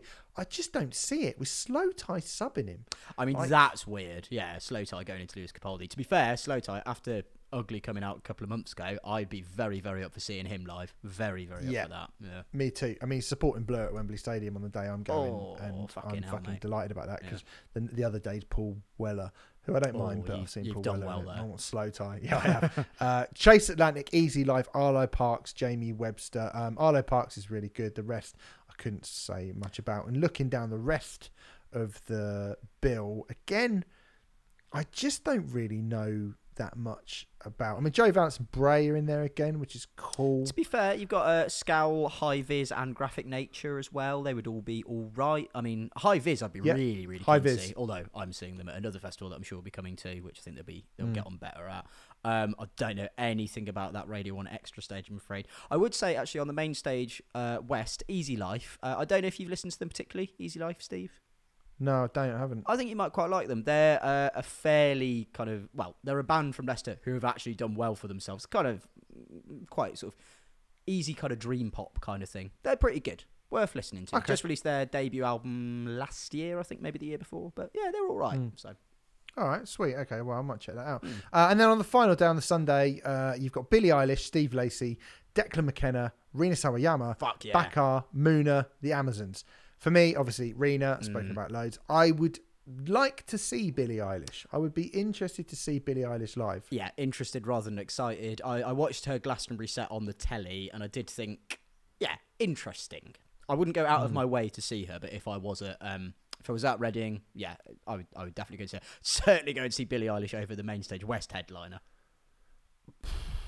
Deary me. Yeah, Imagine Dragons is a very, very because Imagine Dragons, I mean, I was going to say they're much bigger in America. I mean, they are much bigger in America, but they're still big enough over here, I'm sure. But again, Imagine Dragons, for something that's like, we book for the kids and all this sort of thing. I think the Killers are that big that they're just that big. I mean, they're like Muse or something, where you just go, okay, well, they kind of sort of transcend that a little bit, like Arctic Monkeys last year, sort of transcend that. Lewis Capaldi, I think it's not booking. I think Imagine Dragons is such a weird booking for Reading. Yeah, if you are looking for the kind of appealing to the youth audience, I mean, when were Imagine Dragons last really popular amongst the youth market? I mean, when Radioactive, 2013? Radioactive is on one of the Hunger Games films, like. Yeah, Becky Hill. I think Becky Hill's all right, actually. I think Becky Hill's actually all right. Oh, okay. I'm not familiar with her work. Little TJ, don't know anything about them, probably that, innit? Don Broco, the Snuts and Hot Milk. There's a little bit of guitar music back to back there. I'd like to see Broco. Of course you would. I think that would be cool. Looking down the other stages. There's Lovejoy again. Tim Lovejoy. Lovejoy, yeah, there is Tim Lovejoy. Charlie T and Andy C, I think would be interesting. I think they're, fine. Apart from that, again, this is very much a let's look into it rather than a let's go. Yeah. I mean, let's go and let's discover some stuff. Obviously, we don't really exist solely, mainly in that sort of area. Yeah. I would say one that is jumping out at me in terms of an artist that I know I've been told to listen to before. Ethel Cain, I think, has a fair bit of buzz around them. That would be one I would go and investigate purely because I have heard good things about them as an artist. So, but yeah, not loads that I'm intimately familiar with. That's quite an exciting proposition in and of itself in some senses, though. Yeah, I think so. Yeah. I think you go along and just see, isn't it? I mean, is it going to sell people tickets? I don't know if it would be enough to sell me a 3-day ticket. No. Basically, Laura Kana, Rina Sawayama, Foles, Bicep. Don Broco. Yeah. But if I get this is the thing. I'm thinking, if I can get a press coverage ticket, I'll go. Whereas I know you listening, you'd have to pay for that. And I suppose if I was in your situation, do I want to pay for a whole weekend and just watch one day, just being like, I'll watch Slow Tie and that sort of, and then just wander around and I might not find anything I like. Tough one. Anyway, Reading and Leeds continues to confuse 43-year-old men. Who knew? Who would have seen it coming, eh? Yeah, who would have thought? But, I think it still looks fine. Okay, let us talk now about something which is much more a bit of me, I think. All Points East, which is happening across, quite a long time, in August. So you've got a bunch of people doing stuff in Victoria Park in London between the 19th of August and the 28th of August. So the first one, Saturday 19th of August, Field Day, Aphex Twin and Bonobo. Oh man, that looks good. I mean, Aphex Twin alone is enough reason to go to that, I would say. Yeah, there's plenty here, I think, for people who like their electronic music. Fever Ray, yes, John Hopkins. There's some other stuff down there. Hagop Tukparian. I think that's how you say that. He used to be in Symposium, and he's now doing that. So there's obviously some stuff that I haven't heard of before, but Aphex Twin, Bonobo, Arca, Fever Ray, Jada G, John Hopkins, Kalila, Moderat, Scrivert, Sudan, Archives, and Shah as a kind of main stage. Pretty interesting, pretty cool. 1, 2, 3, 4, 5, at least 5 things there that I would like to see. Yep. I would say similar for me. 5, I reckon. Don't really know much else below that, but again, just go and check it out, isn't it? I mean, Aphex Twin is enough for me, man.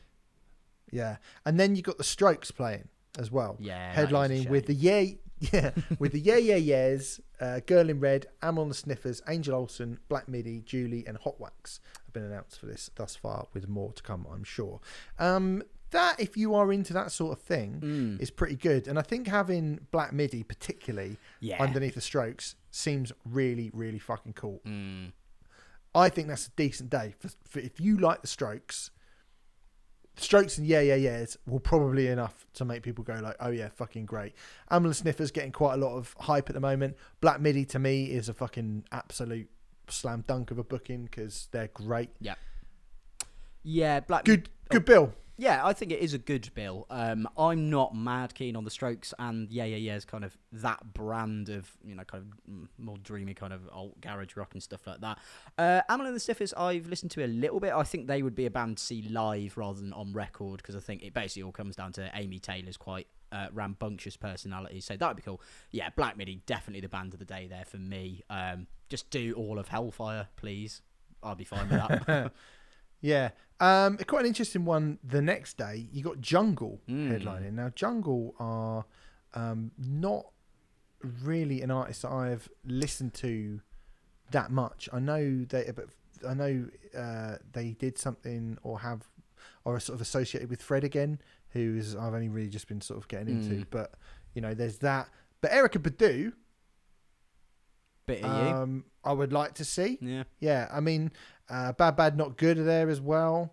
I've got to be honest, there's stuff here that I'm not that familiar with. Follow Bad Not Good, 070 Shake, Charlotte Day Wilson, Little Silver, Rags Original, Pretty Girl. That as a day, I don't really think I know that much about it, to be perfectly honest. I couldn't tell you anything about any of the artists there. I think Erykah Badu is the one I know the most, and that's just because I know that you quite like them. Yeah. That's about it. Really. Then you got a Dermot Kennedy Day. I might just skip over that because not only do I not know any of these people, I think Dermot Kennedy is wank, unless you've got anything you'd like to say about that. I thought Dermot Kennedy stepped into Ant and Dec's role on Britain's Got Talent. I thought he was related to Dr. Carl Kennedy from Mavis. Yeah. Yeah. That's about his and work. then the last day, you've got Haim. Now, that would be pretty decent, I reckon. I'd like to go to this. Confidence Man, playing with Haim. Tove Lo, who works on the last Duran Duran album. Snail Mel, also playing with them as well. To give you the whole lineup, it's Girl in Red, Confidence Man, Lizzie McAlpine, Tovlo, Yosef, Snellmel, Tamino Romy, Avalon, Emerson and the Charm, May Stevens, Nell Mescal, Gigi, and Neve Ella. So again, don't know much about all of those people, but I would say, Confidence Man, I'd like to see Tovlo just because he was on a Duran Duran album. Well, I mean, that's enough for you, definitely. It definitely is. I mean, Haim, I think would be really, really cool to see live. I really can't speak to excitement about the other artists because I'm not really familiar with many of them. But yeah, I'm sure that's a pretty good day if you're into that sort of thing. Haim would definitely be great. And those kind of one-day London festival things are usually, I mean, they're kind of festivals for people who don't really want to go to festivals. Do you hear that? It's actually thundering like bloody anyone's business. Oh, I thought that was someone like hammering at your door. No, it's thunder, mate. Blimey. In fucking May. Ooh, wow, See, this is why. Don't go to any don't go to any festivals. It's going to be horrible and rainy. Yeah. So yeah, British Summertime, and British Summertime is the next one we're going to talk about, which is very similar to that kind of day out in London. Not really a proper festival, really, but quite a nice day out. Yes, I think. Yeah, I would say. So you go to Hyde Park. It's quite quiet, quite expensive as well. This is the most corporate one, the BST at Hyde Park. Yeah, I think it's the most corporate thing you can go to. Pink is doing Summer Carnival 2023. Having listened to that last Pink album, can't say I'd be that fussed about going to this, but Gwen Stefani, special guest. Oh, yeah, boy. That is a bit of me, an absolute bit of me. Yeah. That might be enough to get me there, Well, Gwen on her own? Yeah, Gwen. I'd see Pink afterwards, but I'd be like fucking bang up. But like when I went to see Green Day and Rancid supported them, and I was like, I'll see Green Day, but I'm fucking there for Rancid. Mind you, they had the Hives and Go-Go Bordello playing with them, whereas Pink has Sam Ryder, which is not as good. That doesn't do loads for me. I mean, yeah, Pink would be a good time when she does, Rockstar and stuff like that, all the classics, I'm coming up, so you better get this party started. Sham on. That'd be fine. Gwen Stefani would be good. Yeah, ideally just sticking to the debut. Beyond that, I mean, there is stuff on there that I am just not interested in. Sam Ryder and Sam Tompkins, nah. Yeah, it's a lot of stuff that we've already spoken about. Lana Del Rey's headlining on the Sunday the 9th of June. No supports added for that thus far as we sit here and record. Saturday the 8th of July and Thursday the 6th of July, Bruce Springsteen and the E Street Band playing. Plenty more to be announced, but the Chicks are main support on both days. James Bay is supporting on the Saturday and Frank Turner and Sleeping Souls are supporting on the Thursday. So I think on balance, I'd rather go to that one. Yeah, thanks go to the Thursday, definitely. But I know that, Bruce Springsteen has done some classic concerts over the years at Hyde Park, and this feels like, of all the things, this feels like maybe like from British Summertime, like the most exciting one, I would say. Yeah. I mean, Springsteen, obviously a legendary artist. I mean, I do wonder when it says plus many more to be announced, are they really going to announce that many more? Because he's going to play for at least 3 hours. I mean, you don't really need that many more people on the bill, do you? Yeah, but it starts at 2, and he can play for 5 hours then. I don't think he probably would want to do that. He would want to do it. But and there's going to be like a couple of other stages. He can't play all the stages. There's going to be 3 or 4 stages. There'll be loads of other stuff going on. It's just not all been announced yet. Oh, fine. He can't play all of them. He can't play all day long. He's in his 70s, Sam. Go on, get up there. Go on, pushing Norman Wisdom over. Go on, fall over, you old cunt. Keep doing your thing. Anyway. Yeah. That's what we think of you, like. Bruce. Yeah. The boss. Yeah, I'm really, again, it's so insanely fucking expensive, but I would like to see Springsteen before he calls it quits. They're playing Glastonbury. They're also playing Hyde Park as well, Guns N' Roses, with the Pretenders. Oh. I think that's That's weird. I think it's an odd choice of main support for the Guns N' Roses. It's very odd. I mean, I would argue that the band underneath would make more sense as a main support. You'd think The Darkness as a lead into Guns N' Roses is much more on the money, but I guess they're not as big. And Def Leppard were probably busy, so. Yeah, I mean, I think Def Leppard would probably... They would headline on their own, I would have thought, Yeah, they'd yeah. want to headline on their own, wouldn't they? Yeah, I just... I don't know that people think of the Pretenders as like a sort of hard rock band in the same way as Guns N' Roses or The Darkness or like Larkin Poe. Don't know anything really about Larkin Poe, but like you say, Guns N' Roses and The Darkness, and the Pretenders coming on in the middle, like fly in the ointment somewhat. Yeah, I've got no beef particularly with Pretenders, but I don't actually. I just don't think. I think it's. I mean, to be honest, I'm really not fussed about this day at all. I'm not really a Guns N' Roses fan, so sorry about that. No, having seen them at Download and having seen them where they were fucking brilliant at that London Stadium did. They were brilliant. And so part of me is like, oh, maybe I'd like to see it again. But again, I feel like I've seen it now. I've seen it twice. So like, it's not really that interesting to me. Blackpink. We talked about Blackpink on the first ever episode of True Cop Pop. We did. And they're big enough to headline Hyde Park. Who knew? Who would have thought a K-pop band, one of the biggest music markets in the world, would be that big? Who would have thought? Yeah. I don't know anyone else on this day. This is definitely an interested rather than excited, because I think it would be a mixed bag of an afternoon. I think there would be some music that would be really, really interesting. I mean, even just talking about Blackpink's headliner, there would be some really interesting stuff, and then there would be a lot of Love Island music. There will be a lot of Love Island music. Unquestionably, a lot of Love Island music, definitely. Blackpink, Sabrina Carpenter, The Rose, Katie Baser, Mae Stevens, and more. And finally... Yeah, here you go. Bit of you. Finally, the last... Is it even the last date? Oh, no, it's not, actually. Oh, no, not the last one. The last there one. is yeah. I'm going to say that. Billy Joel with Daryl Hall from Hall & Oates. Cool. Okay. Should we talk about the other day instead? Yeah, let's talk about the other day. 1st of July, and I can't go to that for some reason. Take that. Why can't I go? Because you're seeing Pulp with me at Finsbury Park. That's right. Yes. How annoying. Take that. The script, rubbish, and the Sugar Babes at Hyde Park. I'd have loved that. That is good, but I'd have loved that. Pulp in it. So Pulp in it. Yeah, I mean, look, Pulp will be amazing. Definitely better than that. So I'm okay. But I was just a bit like, oh, come on, man. Yeah, I mean, come on. I suppose, Pulp, they have written some enduring timeless classics, but they don't have Jason Orange. So, well, take that. Don't have Jason Orange. No, I know. That's a bit, annoyingly, that's kind of on the money, or that's a hot button issue right now. But it won't be in 2 weeks when this goes out. Everyone will have forgotten about it. Jason Orange not being at the Coronation performance, was he?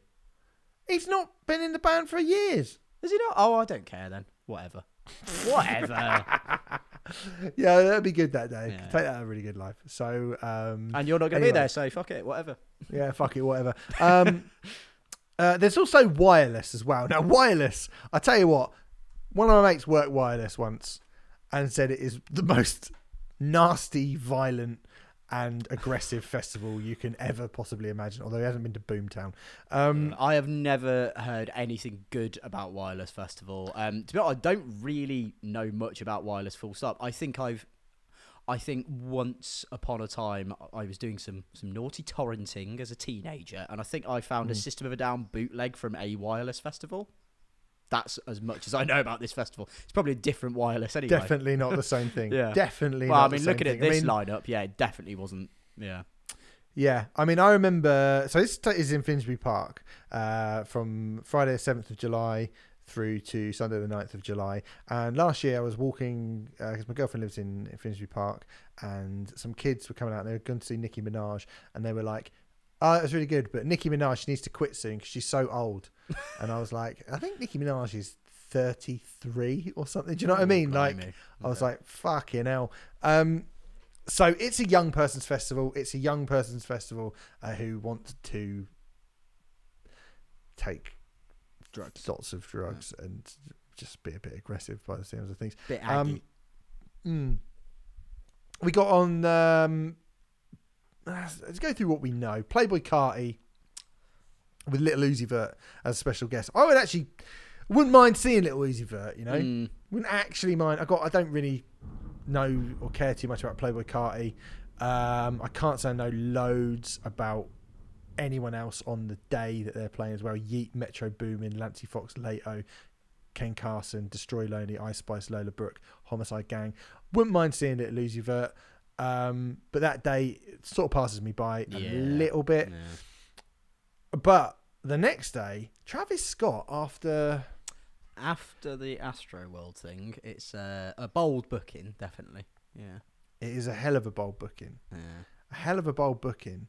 And I mean, I don't really know what the sort of reaction to it overall has been, but that did make me go, I raised an eyebrow when I saw that, and I was like, oh, I mean, the thing is, he's going to obviously have to play live again at some point, isn't he? Of course. But there's a lot going on in and around his career, I guess, in the aftermath of that I'm quite surprised to see him back on the road so soon. Yeah. I don't think that is an unfair reaction. Heady One and Joe Badass would be all right, though. Yeah, I was going to say, like, you know, there's some actually quite good stuff on that day, like Heady One, Joe Badass, Flo, I think we mentioned before, Claviche, Mariah Scientist, Bryson Tiller.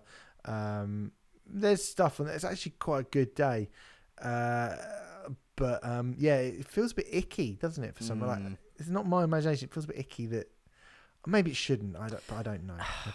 It probably shouldn't, but I mean, to be fair, I've not really kept up with the aftermath of Astroworld, but it did feel like there was a lot of dispassionate passing the buck that went around with it. So I think maybe that's just kind of colouring my kind of reaction to Travis Scott's announcement. But hey, what do I know? D-Block Europe with 50 Cent as a special guest. I mean, that'd be all right. Talk about Philly. Aggie. Yeah. I mean, again, don't know much of the stuff below it, to be honest. Little Dirt, Pop Can, Little TJ, Dexter Daps, Gorilla, Black Sheriff, Dre and Mac. Don't know loads about that. But and even D-Block Europe. I mean, they played Reading last year and I watched a little bit of it, and I can't say that it did much for me particularly. But, you know, yeah, man, I think that's a decent enough thing. If you're into that, if that's what you like, then I think you probably have a fairly nice time, I would say. Or you get really, really aggy and then shout at 50. Well, if people are getting annoyed at Nicki Minaj being too old to headline, surely 50 Cent is going to be wheeled off to the retirement home after his special guest slot. Yeah, you'd think so, wouldn't you? You would imagine that would be what would happen. I mean, I'm only sort of saying that to be like, hey, guys, just go and have a nice time, guys. Just go and have a nice time. Don't get too aggy. Go and have a nice time. Another festival, which gets, you know, like has got the kind of aggro feel to it. But I have to say, I think this is a really fucking good lineup. Parklife from the 10th to the 11th of June, 2023. It's a busy lineup poster, definitely. It certainly is. Yeah. Like, it's a bit like, whoa, look at this. But when you get right into it, so I'm not going to go through everybody. I'm going to pick a few bits and bobs out. The 1975, H, Fred Again, The Prodigy, Little Sims, Wu-Tang Clan and Nas. Yeah. Right? So that's not Wu-Tang Clan and then Nas. That's Wu-Tang Clan and Nas doing a set together. Yeah. Fuck me. I believe they're doing that at the O2 or Brixton. They're doing it across the UK. Oh, okay. I definitely like to see that. Going through it some more. Skrillex. I would definitely Rudimental. See Skrillex. Slow Tide, Self-Esteem for me. Jump Out, definitely. Yeah, big. Becky Hill, John Hopkins, Andy C, Confidence Man as well. It's kind of a weird Groove Armada DJ set. Annie Mac. What else do we have? I mean, it's bloody... It's hard to read, yeah. It is, yeah. I'm feeling a little... JPEG Mafia is there. There's a lot of stuff at this. This is actually a really good lineup, but I've heard that you will get your head caved in. Yeah, I've heard it's not a nice place to be. Oh, really? But it is a good lineup. I mean, it is a good lineup. Like, yeah, I mean, it really is. Looking at the overstuffed poster, I mean, yeah, those top two lines alone, that's a real fucking nice weekend. Yeah, 1975, H, Fred Again, Prodigy, Little Sims. That alone, brilliant. Yeah. Yeah. Yeah. I mean... That looks all right to me. If you're into music, you'd probably have a good time there. Yeah, I think it's really good. I mean, wow. this is the thing, isn't it? Would you have a good time? Mm. Because would you have a good time at that festival, or would you have a bad time because you like music? This is the thing you've got to think about. Because it might be just a bloody horrible fucking... It might be like, I'm trying to watch this and there's just people like beating, like getting really aggy and all that kind of stuff. Don't get that a download. Can't fight in a deck chair. I mean, You to be fair. But yeah, I mean, you know, you I don't know. It's it's hard to know, isn't it? It's hard to know what is the, like, would you rather go and see a load of stuff and feel like you're about to get fucking stabbed in the neck, or would you just go like, this is quite a boring place to be? I don't know. Different strokes for different folks. Different festivals for different needs. Yes, he's done it. But yeah, it's a good lineup. Yeah, it is. It is strong lineup. Yeah, it's very good. Transmit Festival as well. We should talk about that. That is a bit. I don't know much about this, but you know, it's up in Scotland in July, and looking at this again, you got Pulp on Friday the 7th of July. Lovely. You got George Ezra, who's having to take second billing below Pulp rather than stealing the Chemical Brothers headline slot like he's the other way. Absolutely. Niall Horan. Paul Heaton from the Beautiful South. Don't need that. The View. Not really. Joseph Flo. Declan Walsh and the Decadent. West. Cat Burns. Dean Lewis. Warm Dusha. I like Warm Dusha. The Big Moon. Hot Milk. Hamish Hawk. Swim School. Jewel Club. Natty Dread. Royston Club. Flower Love. Cloth. Sites. High Vis again. And lovely. Slicks. It's a pretty good day, isn't it? Yeah. Pretty good day. There's at least sort of 4 or 5 things there that I wouldn't mind seeing. Yeah, I'd say a mixed bag, but yeah, again, the brilliant stuff outweighs the less brilliant stuff, I would say. Yeah, and then look at this on Saturday the 8th of July. Sam Fender being subbed by Kasabian. How the mighty have fallen. I know, right? It's almost like beating your wife up isn't a very good career move. Not really, no. I mean, he's not in the band anymore, to be fair, but yeah, they have all been tarred with that brush. So yeah, okay. Let me clarify that. I mean, beating your wife up is not a good career move. It's not, regardless of the context. Yes. It's not a good career move for Tom Meehan, who's been booted out of Kasabian. But it looks like, in the aftermath of that, Kasabian, who were Glastonbury headliners, well, about less than a decade ago. Are now subbing Sam Fender at Transmit on Glasgow Green. Ooh. They'll be playing the reopened Barfly before long. Bedford Esquires. Yeah. H, Mimi Webb, Inhaler, Maisie Peters, Brookcombe, LF System, the Wombats, Teddy Swims, the Coronas, Lucy Spraggan, the Mary Wallopers. Might be talking about Meehan's new band.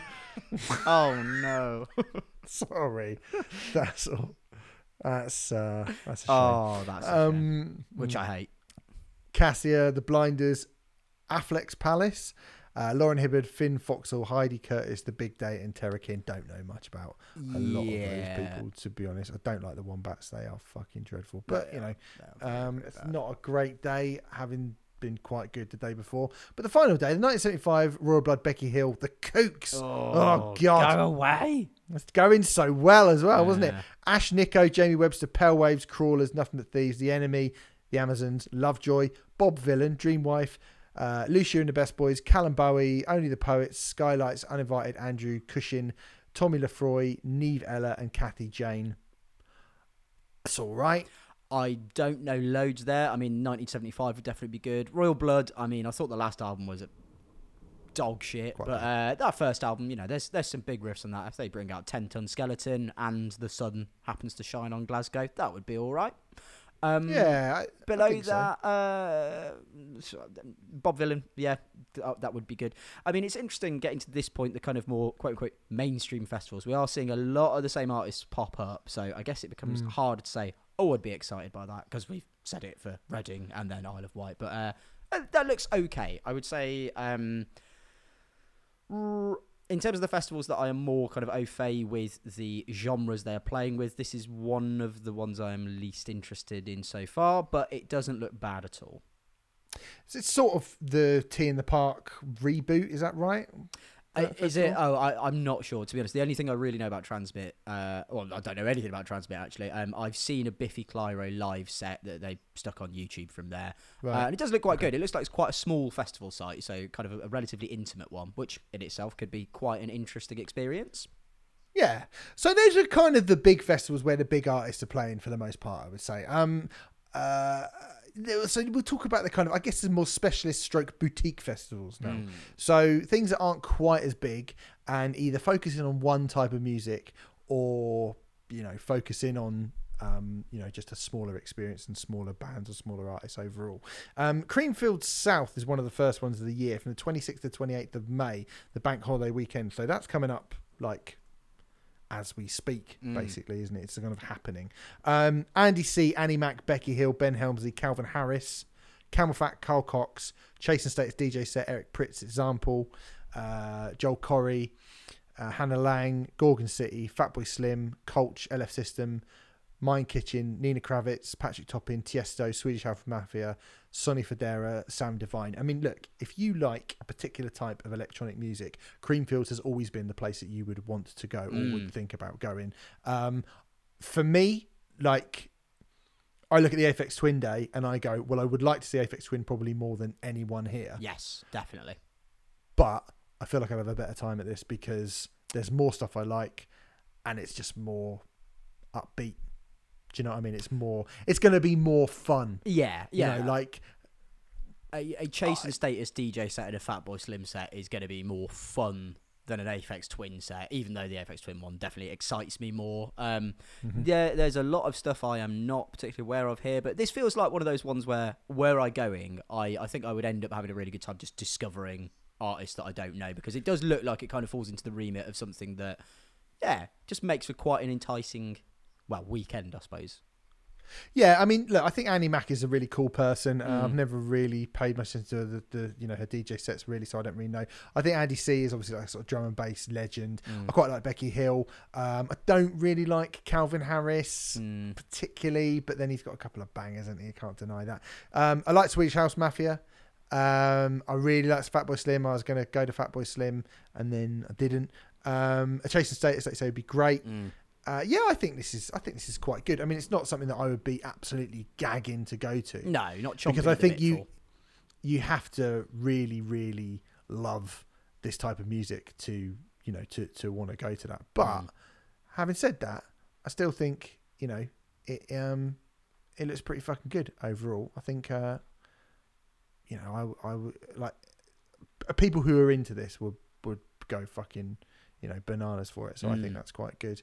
Can we say the same about Slam Dunk? Ooh, I doubt it.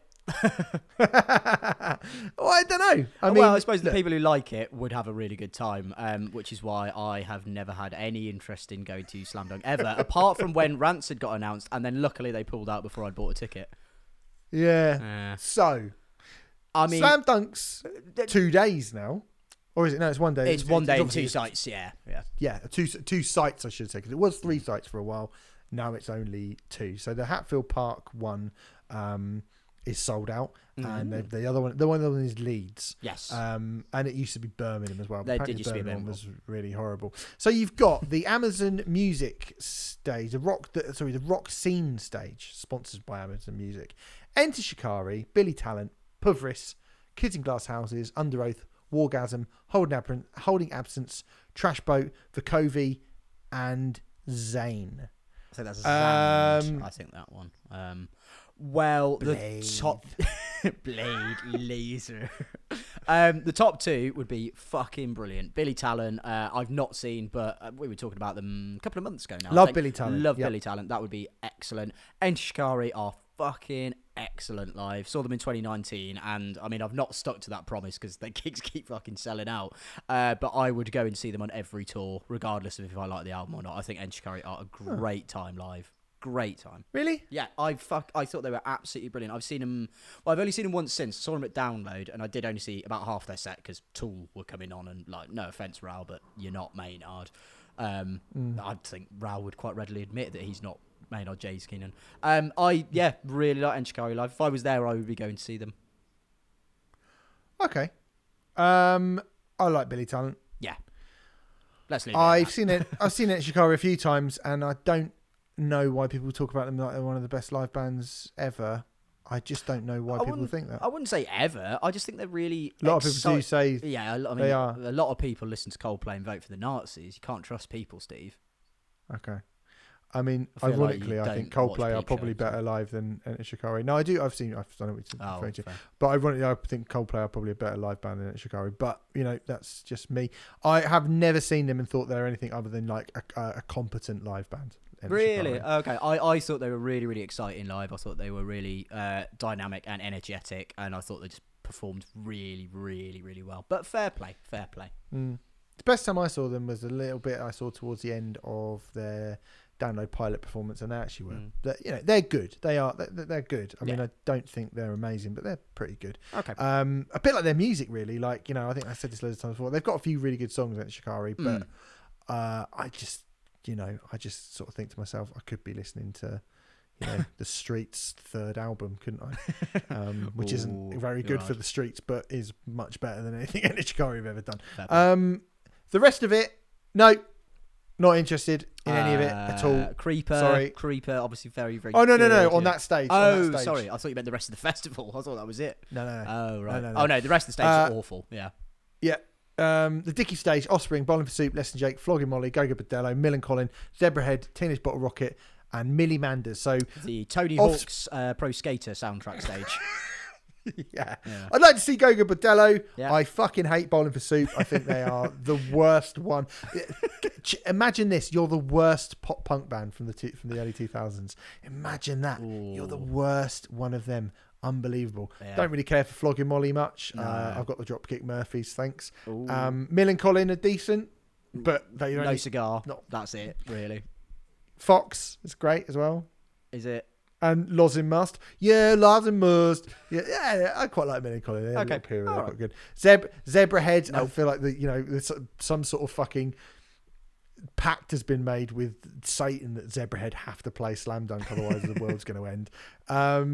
It's all right. I mean, the Offspring are obviously way past their best now, but I've got a soft spot for them. Yeah, I've never seen the Offspring. I would like to see them at some point. I would need a slightly better festival lineup to entice me to go and see them. Yeah. The Kerrang tent.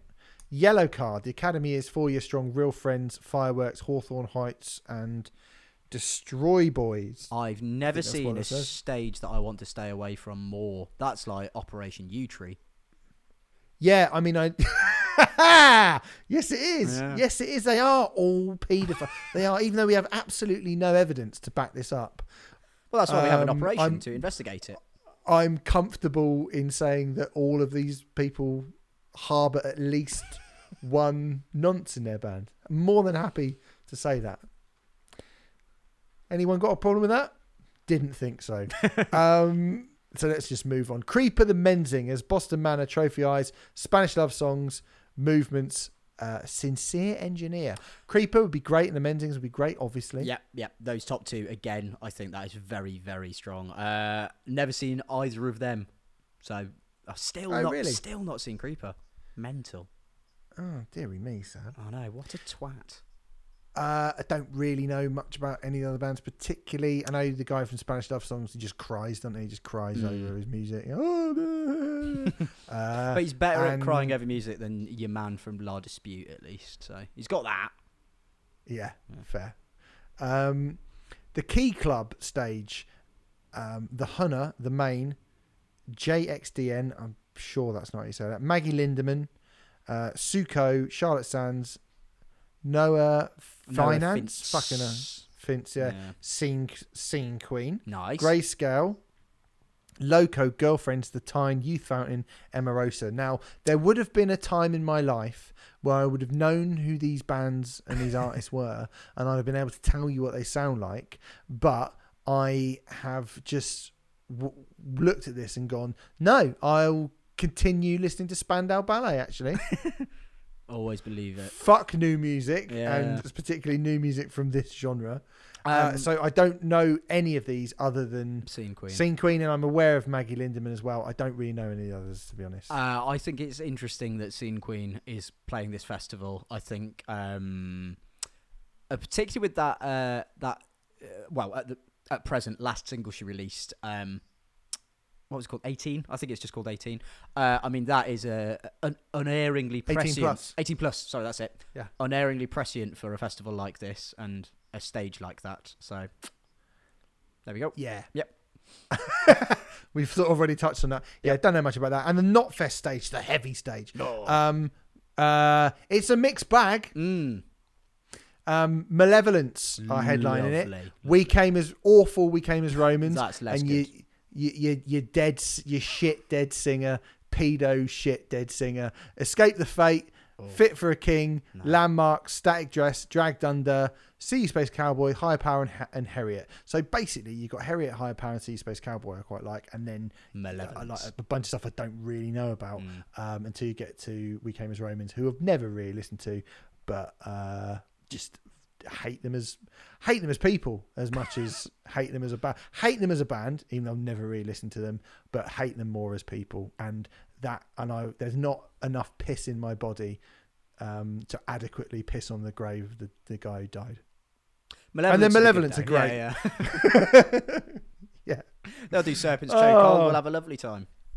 Yeah, clip that and send it to him if you get a chance, guys. So there you go. That's Slam Dunk. I'm not really that bothered by Slam Dunk. I don't know about you. No. Well, like I say, the only time I've even vaguely considered going was when Rancid were announced, and then they pulled out very, very soon after. So, not for me. Yeah. Hey, if you like that kind of thing, have a nice time. Just I tell you stay away from the tour buses. Yeah, I tell you, it will be a nice time. Mighty Hoopla, right, which takes place in Brockwell Park in London, which is right around the corner from where I used to live in Brixton, right? Ooh. Saturday the 3rd of June and Saturday the 4th of June.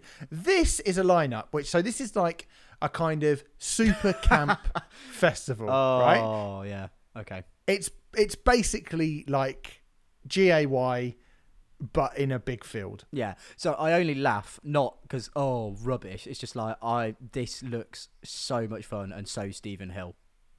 So when I went before, Five and Belinda Carlisle and bloody hell, one of Girls Aloud, and it was TLC, but obviously it wasn't proper TLC. And Bewitched played as well. It was really good. Oh, brilliant. So Kelly Rowland, fucking actual That's a Kelly weekend Rowland ticket already for you. from Destiny's Child. Years and Years, who were fucking great, by the way. Years and Years. I don't know if you saw them. They subbed the Pet Shop Boys at Glastonbury last year on their other stage performance, and I watched a bit of that. It was really, really good. Oh, cool. Aqua. Live in Plastic, Aqua. it's fantastic. Yeah, cool. Fine. I mean, that's high up in it. I didn't realise they were still about. I guess the Barbie movie is probably going to do wonders for their streaming numbers. Yeah, that's high for a band That's who very high.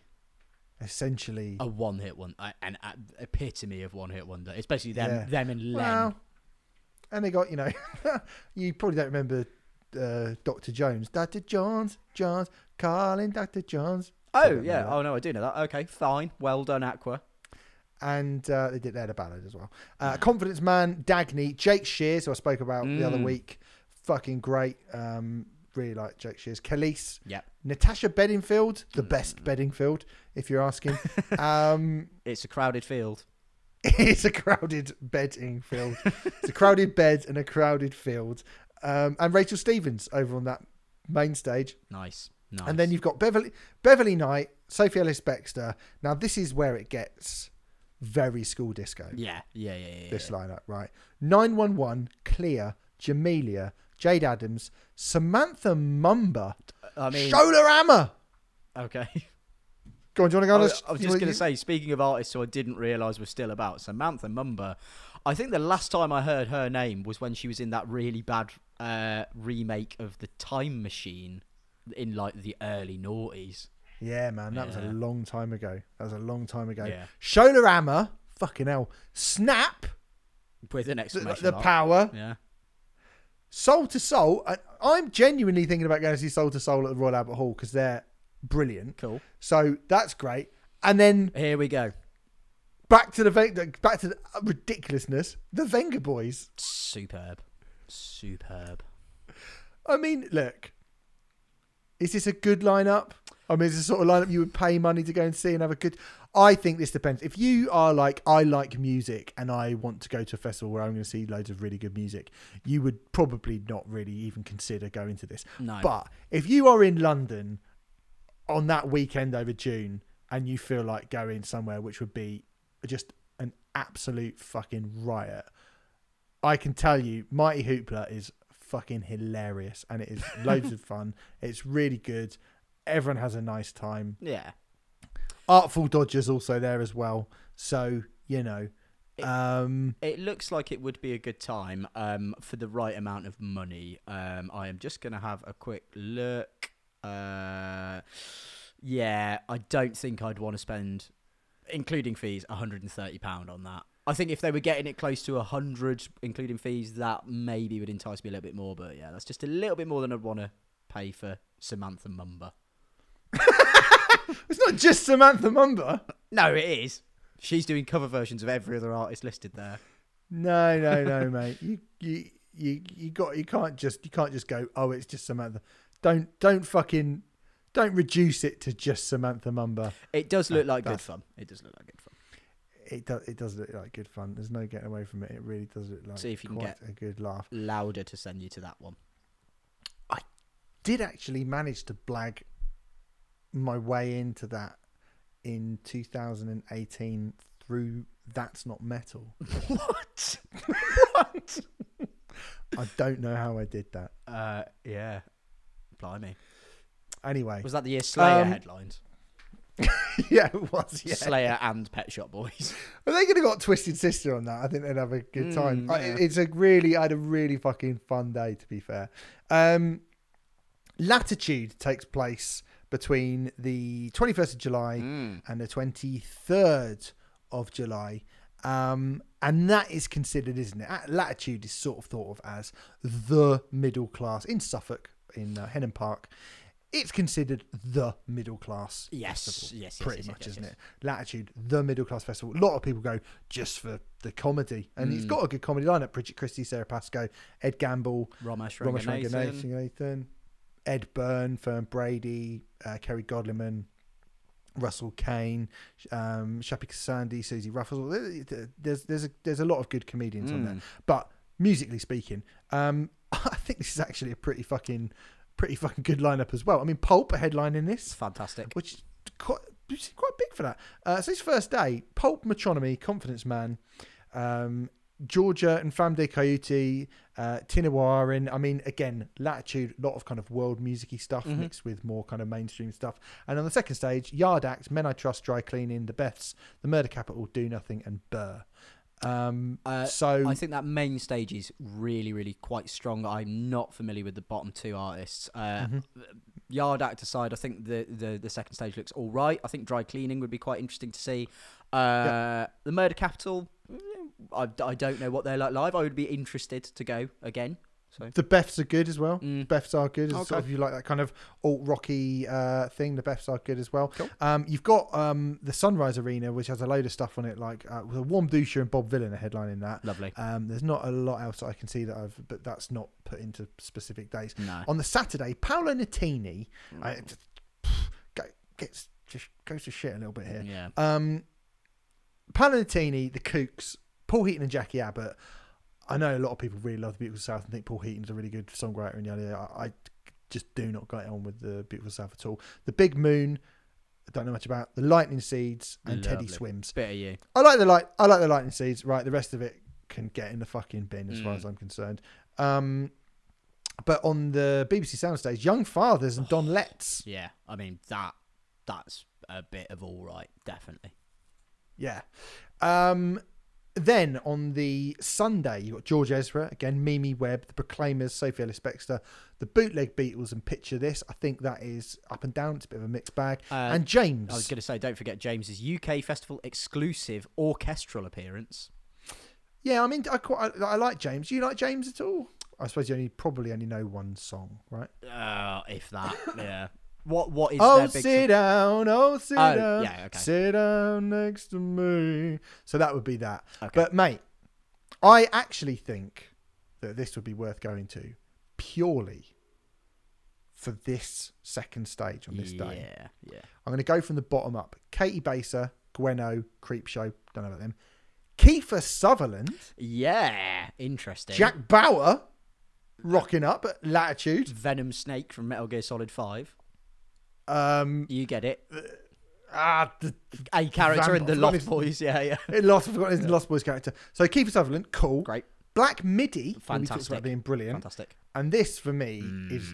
I mean, I'm thinking about going to see her anyway, but Susie, which is Susie Sue, Susie and the Banshees, I think that's a fucking hell of a booking. That is... Weird to be at Latitude, but, I mean, I think Susie and the Banshees are one of the few artists who haven't reformed that I'm like... Quite like you really like you to reform. I actually don't think it's that weird a booking for Latitude. I would think someone like Susie Sue definitely appeals to the sort of the typical Latitude goer, someone who is kind of comfortable in their middle class setting, but maybe had a little bit of a kind of rebellious punk dalliance in their teenage years. I think Susie Sue will go down an absolute storm there. Yeah, and I would love to see that. I think that'd be fucking brilliant. Black Midi and Susie Sue. Keith Sutherland as well. I don't know what his music's like. I mean, I'd probably just, kind of be quite excited to see him. I'll be, oh, look, it's the guy from Flatliners. Yeah, exactly. Yeah. He definitely would. So, yeah, I mean, that's actually a pretty fucking good lineup, that. So, yeah, look at that. Latitude. All right. Let's talk about Outbreak. Oh, my which has been getting a little bit of like I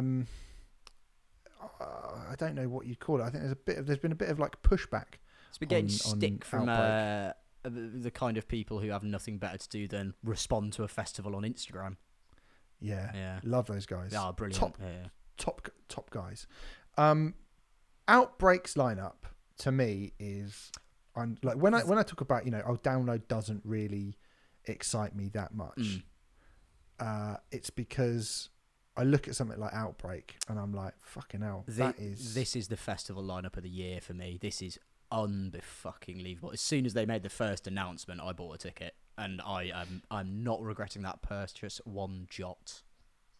Yeah, so you've got Denzel Curry, Death Grips, Bane, Code Orange, Converge, Earl Sweatshirt, Buggin, Fury, Defeater, Loathe, Show Me the Body, Trapped Under Ice, Turnover, Candy, C4, Freshwater Gel, High Viz, Little Ugly Mane, Koyo, Jesus Piece, Mike, Military Gun, Narrowhead, No Pressure, One Step Closer, Pain of Truth, Pest Control, Restraining Order, TS Warspite, Scowl, Speed, Spy, Wiki, Zulu, and Soul Glow, plus more to be announced. Oh, mate, no, they have announced the full lineup. I was going to say, there's one here that you have missed that you will very much excite you. So the Saturday, the Death Grips Day, you've got a little run here. I'll tell you what, the main stages, Candy, Gel, Fury, Scowl, this is from bottom up, Narrowhead, Armand Hammer, Mike, Soul Glow, Jesus Piece, Machine Girl, Code Orange, Death Grips headlining. Fuck me.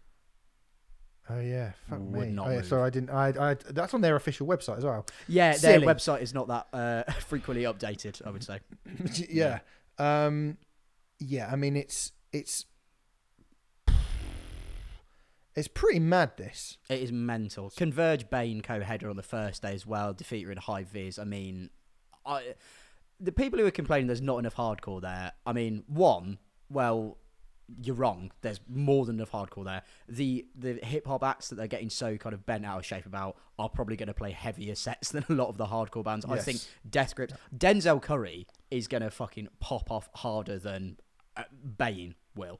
Like, I like Bane, but Denzel Curry he could probably steal the weekend quite easily. I mean, Death Grips is probably the one I'm most excited to see, just because it feels so out there that they're even going to play a show. I mean, who knows if they'll even fucking turn up? Who knows? But I mean, it just looks incredible. There is so much brilliant hardcore there. There's so much of this industrial hip hop. It all looks absolutely amazing. All of these artists are so exciting to me. The excitement is the main thing with this. And seeing, Loathe into Turnover into Earl Sweatshirt before Denzel Curry. I mean, how can you not get excited by that? Yeah, I think this is pretty fucking mad good. I mean, it to me, it ticks so many boxes. Converge and Bane are legendary hardcore bands. Yeah, and they're going to be fucking incredible. They are some of the best bands from that genre ever in history. Some of the most legendary bands from that genre ever. That is a booking similar to booking like fucking Iron Maiden or Metallica for this genre of music, right? Yeah. It really is. And then you've got like High Vis, who are brand new, are not, I mean, High Vis a hardcore band? Not really, but like... They're a hardcore band. The music they're playing isn't just necessarily strictly hardcore, I would say, or it doesn't sound it, but that's going to be amazing. I think that could be a really, really big set for them. And then, like, you know, like you say, Death Grips are so fucking intense. Code Orange are so intense. Machine Girl are just like neither of those things. Jesus Piece are one of the newer, more exciting hardcore bands. Soul Glow are probably, I would say, the best on current form, the best punk band in the world. Arm & Hammer have got, you know, last week we were speaking about Billy Woods and how fucking great he is and just the threat that he brings. They weren't amazing when I saw them live, but Scowl are getting loads of fucking, and Candy are getting loads of like hype. Narrowhead play again like kind of indie rock. There's so much going on just on that day. And then you get into like the Denzel Curry day with like Loathe and Trapped Under Ice and Show Me the Body and Zulu playing with Denzel Curry and Earl Sweatshirt and Little Ugly Mane. Like, this is a fucking unbelievable lineup. It is so good. Yeah. It is so, so good. Yeah. Like, really, really, really, really great. Like, so great. Yeah. And I cannot fucking wait. It's going to be... It'd probably be the best weekend of the entire year if it all goes ahead as it should, which, knowing my luck, given that I'm going, most of the bands will, I don't know, spontaneously combust on the way to the show and not be able to play, because that just seems to be what happens with me going to gigs these days. But I think the other thing with people complaining, this was a UK hardcore festival, it's like, well, I mean, unfortunately, music festivals at the end of the day are a business. They've gone to a 10,000 capacity venue. You can't just have Turnstile headlining all 3 days every year when you're playing that kind of venue, because there's no other hardcore bands that can do it. Like, Converge and Bane are co-headlining to fill that slot.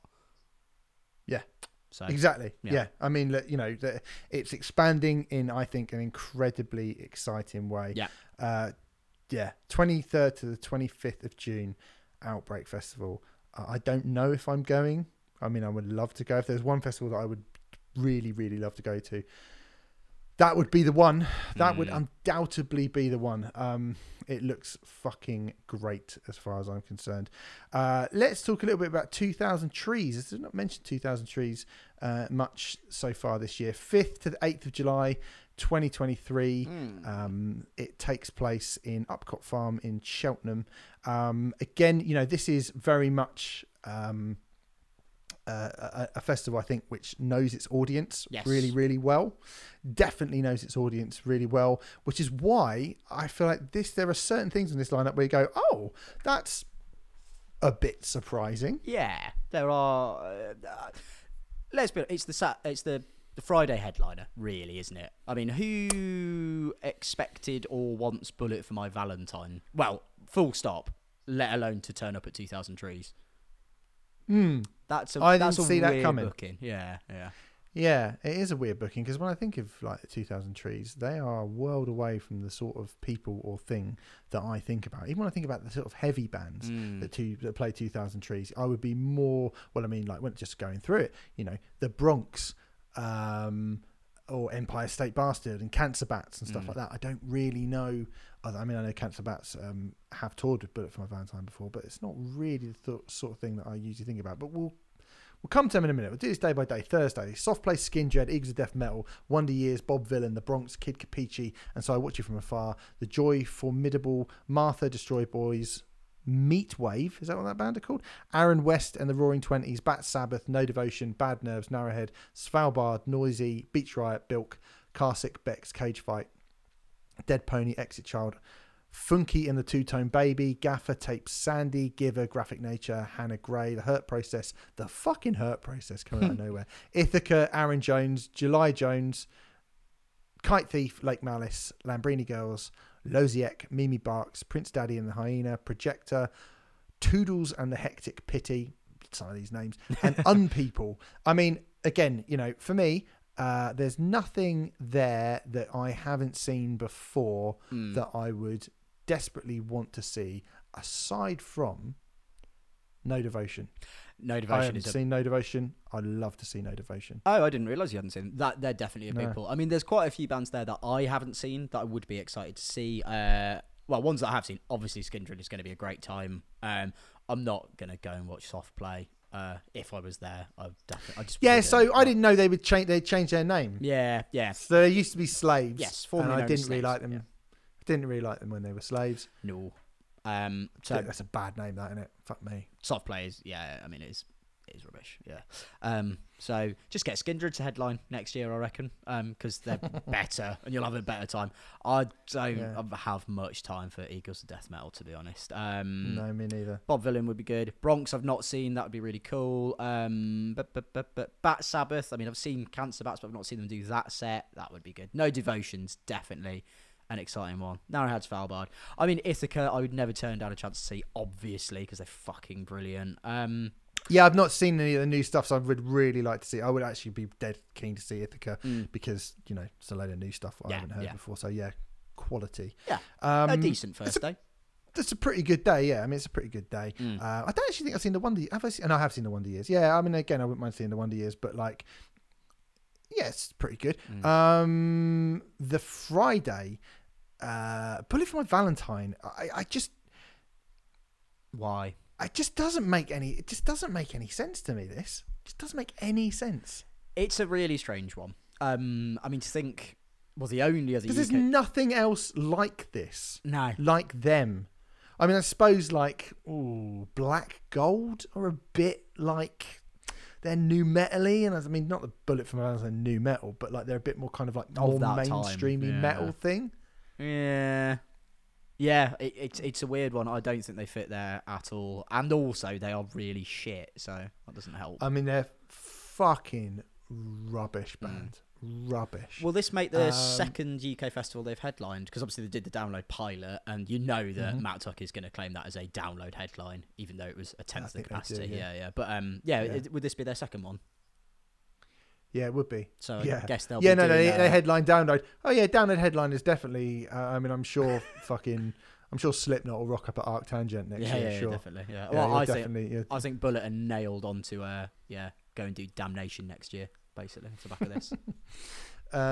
So Bullet, Rival Schools, Dinosaur Pile Up. I mean, just that is weird, right? Dinosaur Pile Up and Rival Schools. You go, that makes sense. Yeah, Rival Schools Bastard makes total sense for that kind of festival. A festival where people who love Ruben and 100 Reasons. Yeah, Rival Schools is a slam dunk, I'd say. Hellish for Heroes, Brutus, Cancer Bats, Employed to Serve, Joyce Manor, Crows. I mean, I guess Employed to Serve being on there, they're not the same, but it kind of could be a bit more.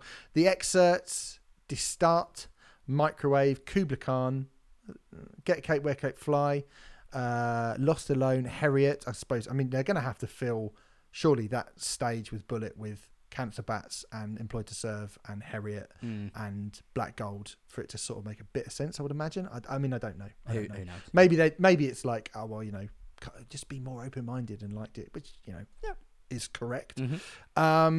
The 900, the Scratch, Prima Queen, the 900 Arcs, as everything unfolds, Beetlebug, Black Gold, Car Park, Chastity, Clarence, Cuffed Up, The Guerrillas, Heart Attack Man, House of Women, Kelsey Carter and the Heroines, Lakes, Love is Noise, I should say, Malavora, Military Gun, that's cool, Motherhood, New Pagans, Origami Angel, Pale Dusk, Raptors, I think that's how you call it, St. Pierre, Snake Invasion, quality, great band, Suds, Telltale and Zulu. So, you got some good shit on the bottom of that there. Yeah, man. I'd say that is a strong old day. I mean, there's some great stuff at the bottom. I think that third down line, starting with Empire State Bastard, Crows are the only one I don't know in there.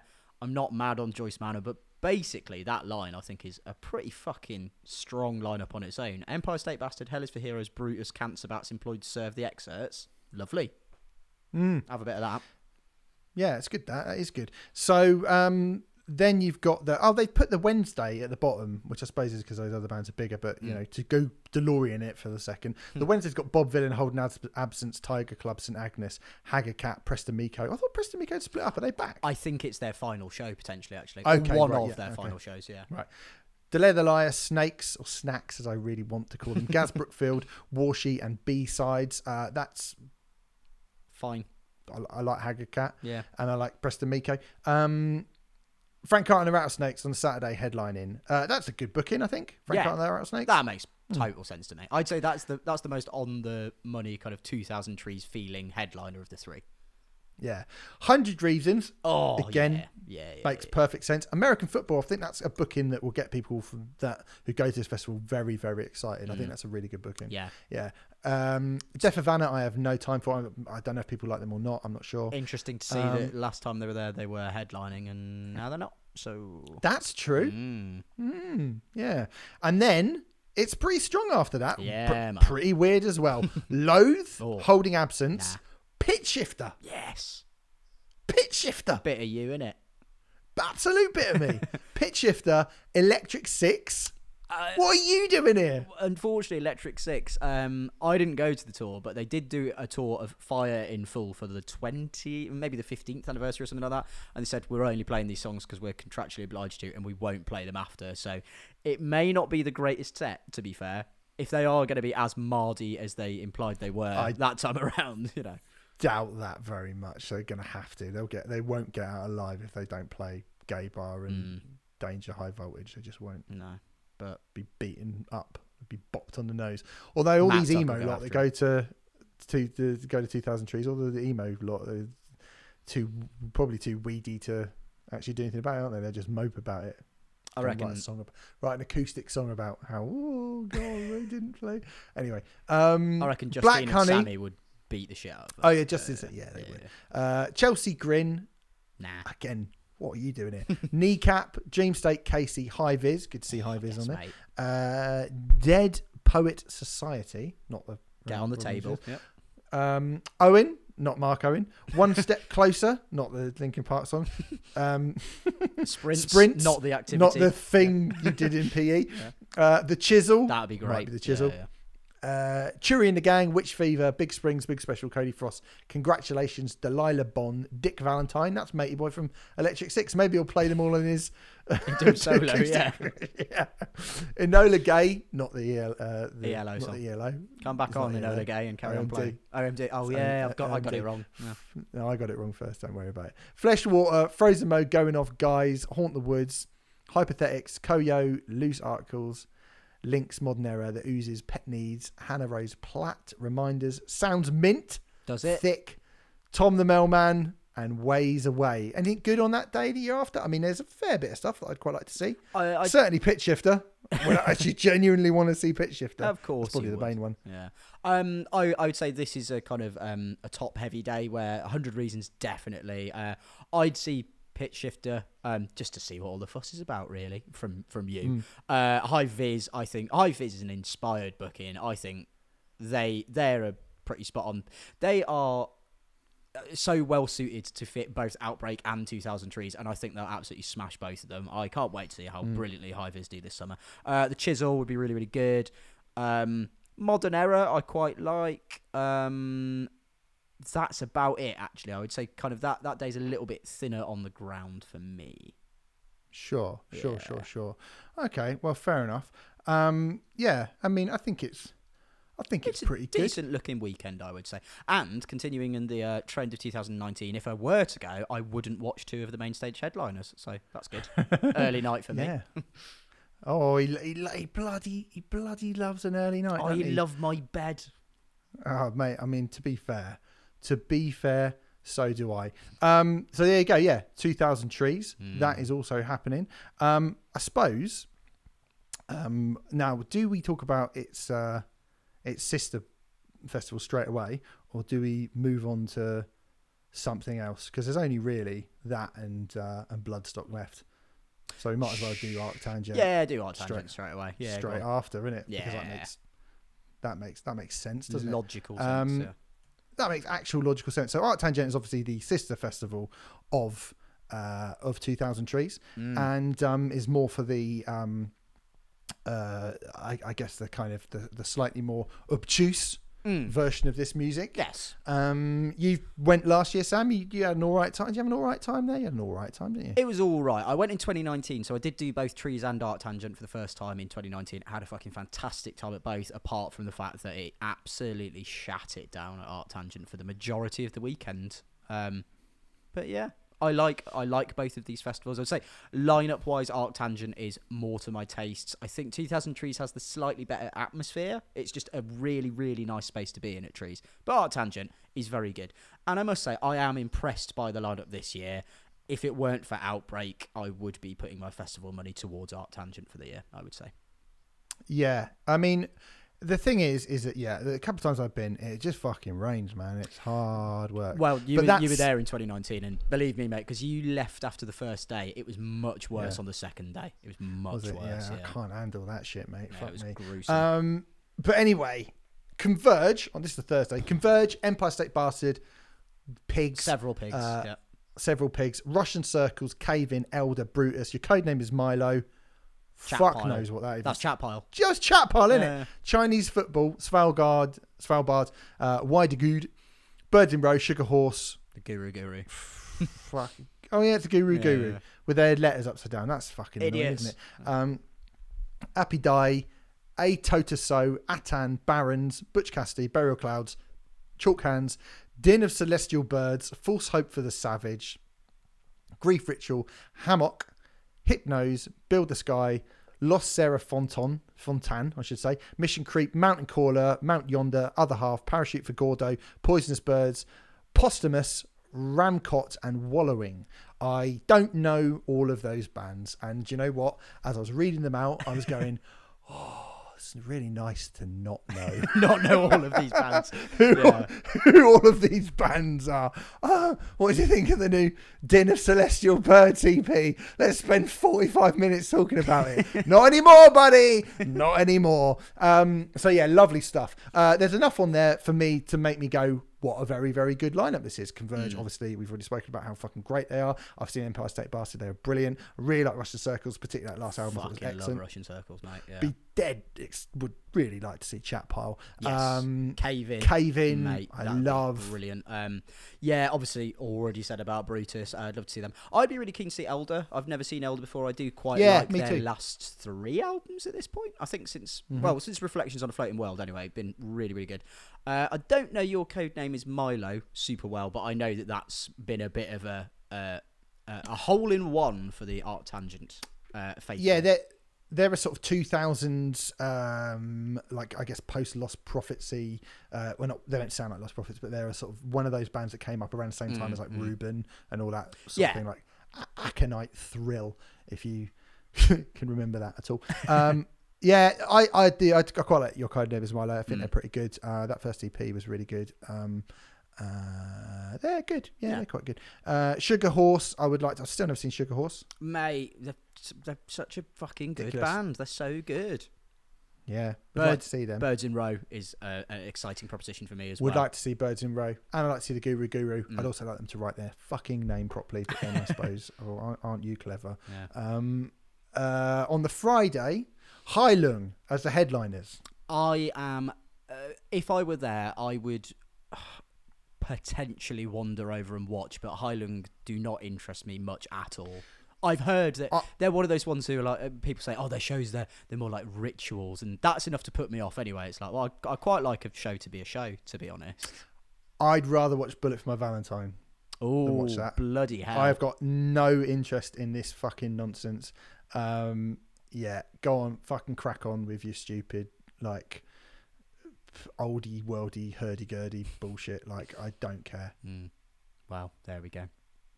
Oh, look at you wearing bones on your head. Absolutely. Bones on your head and banging a fucking drum for an hour and lighting some... No. Swans would be good, though. Swans would be fucking good. Yeah, let's move on. Swans, 6th. Yeah. What does that say? Jagged Jazzist. Sure. Yeah, I don't really know them. Not for me. And So I Watch You From Afar, Enslaved the Ocean, Bell Witch. Are they going to have time to play a song? No, I don't think they are. They're not even going to be able to play one song. No. It's going to be interesting to see what they do. Maybe they do a You Suffer cover. That'll fill half an hour. I think they have to do like you remember in the 90s Metallica did a sort of Kill 'Em All Ride the Lightning, the Kill Ride medley, yeah, medley. They have to do a medley of their riff. Here come Bell Witch with their riff. Yeah, I mean, to be fair.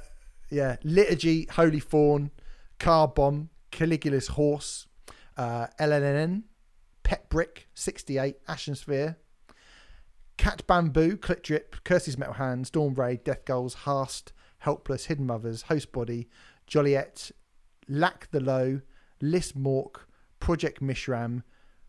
I can't even be bothered to read the rest of these out, to be honest, mate. Like, I don't. Witch Sorrow, Year of No Light. I'll read the rest. They're the other two. Well, Year of No Light is the one at the bottom there that I know and like. Yeah. I think that's a pretty strong day. It would be a really fucking long and quite extreme day, but I mean, Swans and Sixth, excellent.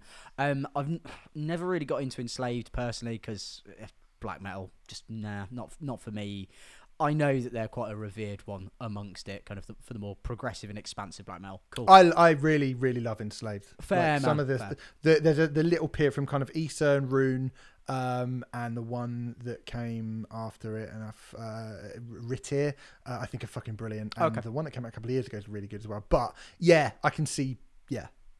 Not for me, but that's not to say that they're not good. The Ocean, I'd be really keen to see. I just fucking love The Ocean. I'll tell you what, the Liturgy album, I still haven't finished it actually, because it's like 80 minutes, the one that's come out this year, and that is too much avant-garde black metal for anyone. But the 40 or so minutes that I can stomach of it at a time, I do think is pretty interesting. I would be intrigued to see them live. Car Bomb, the fact that Car Bomb are back, that's very exciting. I really hope we get something new from them, because the only time I've seen Car Bomb was at Art Tangent 2019 and they were fucking great. LLNN will be punishing. 68 would be cool because Scoggin in it. Love to see Ashen Spire. Kirsty's Metal Hands would be a fun time. Dawn Raid, I think, are quite good live. Helpless, Hidden Mothers, and then Year of No Light. Yeah, I mean, for me, there's a lot there that I'd be keen to see. Click Drip as well. Oh god, yeah, Click Drip. Sorry, I completely missed them. I think they'd be one of the bands of the day, to be honest. Yeah, fucking great. So I mean, you're looking at there's for me like 1, 2, 3, 4. Holy 4 would be another one. 4, 5, 6, 7. Helpless as well. Hidden Mothers I'd like to see as well. Yeah, yeah. It's looking at about seven on a day is pretty good. Yeah, I've got 8 or 9 there, I'd say. So. Yeah, and then Run Like Fuck from High Long. Sorry, mates, I just can't. I can't. Wednesday. They've put the Wednesday at the bottom as well. I'll just say Wednesday quickly. Sculping, who are quite good, I think. Conjurer, June, who are brilliant. I'd like to see that. Yeah. Pupil Slicer, great. Yeah, we'll see them in. Hippo Tractor. Sure. Skin Failure, I know you weren't a fan of them particularly. I think the album's all right. By Curious, 5 The Hero Point, Ogiv's Big Band, and Straight Girl. But on Saturday, the final day, very proggy this, isn't it? Devin Townsend, Igor, Haken, Death Heaven playing Sunbather in full. Oh, yeah. Although, if I was going to have a Death Heaven album, I'd definitely take Ordinary Corrupt Human Love, but I'm not going to complain about Sunbather in full. I mean, Sunbather's the big the ass classic, isn't it? Yeah. So yeah. Loathe, Roller Tomasi. Why do I call him Tomasi? Tomasi. I sound like Lloyd Grossman. Vola, Fall of Troy, Gold, Health, The World is a Beautiful Place, I'm No Longer Afraid to Die, The Callous Cowboys, Burial at Sea, Abraham, Aiming for Enrique, Bear, Bones of Minerva, Brickveal, Cobra the Impaler, Corpse, Dumbcraft, Fake Your Death, Grubnap, The K, La Bestia di Gevedan, Land Wars, Lorny Any War, Mad Mess, The Most, Naught, Ohms, Playgrounded, Psychonaut, Quietly, Standards, Thought Forms, Tonky Horror. That is, again, I would say, a really strong day. Devin is going to be great, because he always is. Yep. You know, he's got a bit of Slipknot about him, whereas I wouldn't be that excited to see Devin, but he would be brilliant, and I would definitely go because he's there.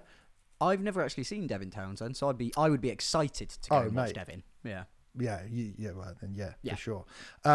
Igor are mental live and just mental. The only bit of Igor I've ever seen was I wandered over. They were on the 4th stage at Download one year, and I wandered in just as they were finishing their set, and the woman who was up the front gave this just getting to the point of this incredible crescendo, really fucking high pitch, and then it all dropped out and they just went, "Thank you."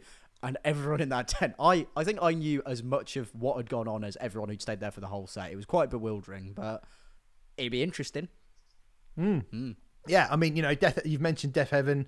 They're quite high up by those things, right? You go Death Heaven. I think Loathe would be brilliant. Relative Massive would be brilliant. Yeah. Callous Cowboys, brilliant. I'd like to see Health quite a lot as well. I'd like to see Gold as well after that last album. Yeah.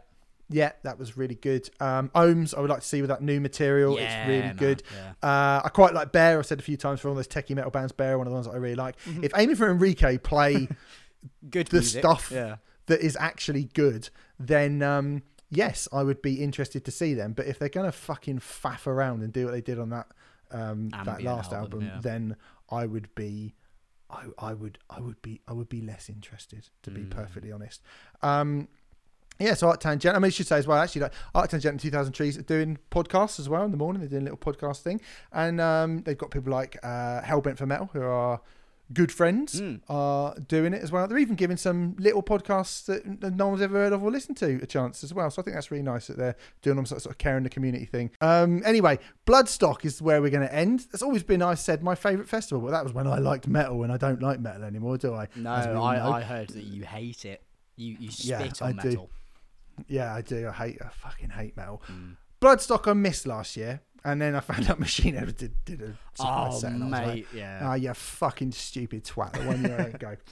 I think I'm going to go back this year because, like I said, I'm not going to download, and I kind of, even though, again, this has got a touch of the download about it, where it's like, what about this lineup am I actually really super excited about?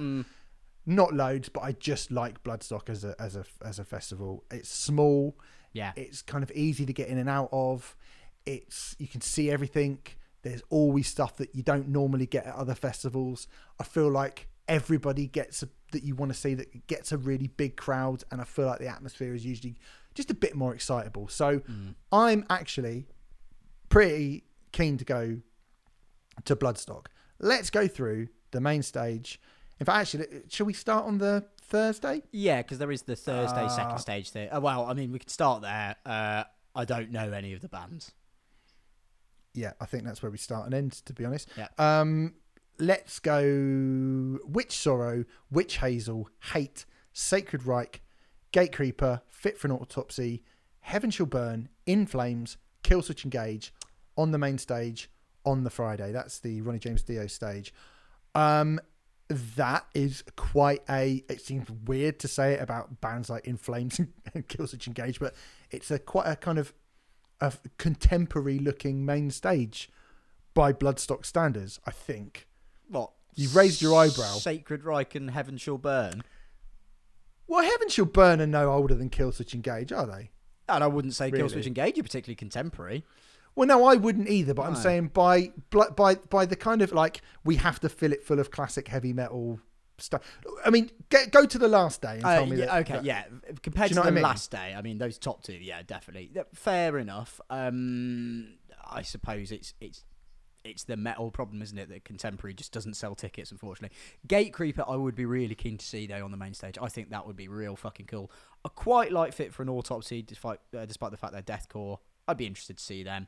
That day doesn't do loads for me. Killswitch, obviously, it would be a good time. Jesse's the fucking man. I mean, I don't even know what his band's called these days. Howard's band anywhere on the lineup, because presumably they take any excuse to get him to come out and do that song together. That would be cool, but I don't see Light the Torch or whatever they're called now. So, but yeah, Killswitch would be fun. They've got enough classics to fill a fucking great main stage headliner.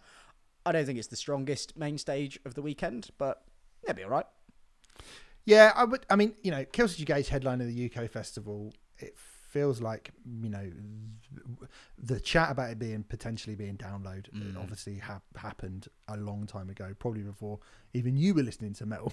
Yeah, I would think so. Like a fucking long time ago. And it's not going to happen. No. But you know, it's happening now. And I, for one, there's something really exciting to me about seeing Killswitch Engage headline at the UK festival. I would really, really like to go and see that. With it being In Flames subbing them, which could have been like a bit of a damp squib a few years ago, and a bit like, oh god, am I going to have to suffer through another bad In Flames set? With their recent album being good, I'm actually much more excited about seeing In Flames now. Heaven Shall Burn, I've never really got into, but like you say, yeah, Gatecreeper and Fit for an Autopsy, pretty good. I think that's a pretty good main stage. And when you look at, you know, Candlemass, Striker, oh my god, Garia. They're actually a quite good black metal kind of inspired band. I quite like Garia. And then you got Bosk, Zetra, Pest Control, the Enigma Division, Black Coast, quite like Black Coast, Bloodyard, and Wolf Bastard. does that say Wolf Bastard? Yeah. I mean, for me on that stage, Bosk are definitely the big one there because I fucking love Bosk. Pest Control would be really cool. Zetra, I'd like to go and see again because I think seeing them at that Godflesh show sandwiched between Godflesh and Street Grease didn't really give them a fair crack of the whip. And I know people fucking love them and say that they're really good live, so I'd be interested, I will say. Yeah. Bosk fair. are the standout on that stage for me, though. Definitely. Yeah, Bosk would be really good in that tent, I think, as well. Then on the Saturday, you've got Seething Akira. Don't know much about them. Earn. Oh, now Earn that is exciting. Progressed. Yes. Yeah, that is exciting. And that will be progressed up the bill. Yeah, I mean, their first main stage appearance at a festival in the UK, I think. Certainly one of the size of, I mean, you know, they the might bigger play, ones, yeah. you know, Teddy Rocks or something. I don't Yeah, know what, sure. or Okay. one of them, but who knows? But yeah, but that's great. Royal Republic are the kind of bizarre pop rock sandwich between Earn and Employed to Serve. I've not seen Royal Republic, but every report I've ever heard of them is that they're just good fun. So I think cool. Yeah, cool. Balances out the heaviness. That first album there is actually quite good. They got a few decent songs. Employed to Serve. I mean, on the main stage again, I thought they were decent on their. Well, no, more than decent actually. When they played the Download main stage at the Download pilot, and they scared a few people. They're not going to scare anyone at Bloodstock. No, that'll be because fine. you know, yeah, there are a few people who are like, "What the fuck is this?" at that Download pilot, who obviously have a neck deep or whatever. That's obviously not going to happen. So I think they'll do well. Employed to Serve, and that new material is kind of made for this set really. Crowbar, always good. Yeah. I've seen Crowbar a few times. I like Crowbar. A Bath, sure. If you're into that kind of thing, I know that's a big deal. That's a cool booking because A Bath and the Triptychon set that we'll get to, they've replaced two, I would say. Well, I don't remember who A Bath has replaced, but he's replaced someone.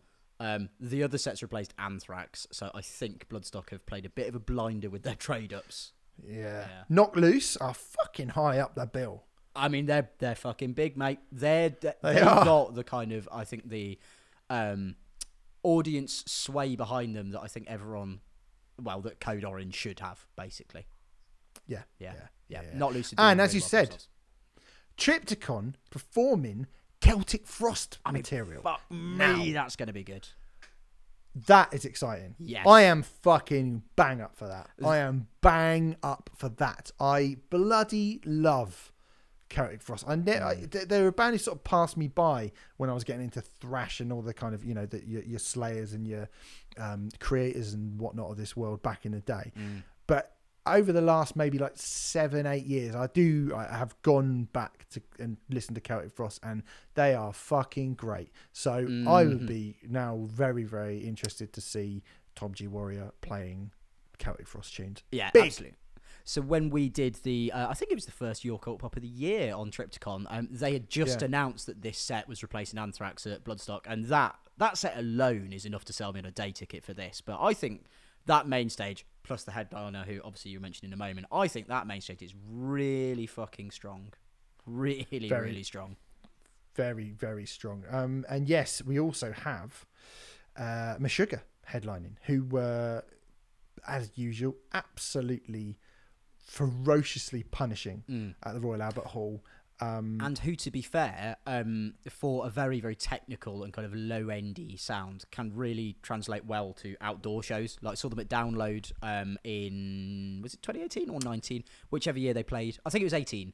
Saw them there. I thought they were brilliant on the second stage. And they headlined Art Tangent in...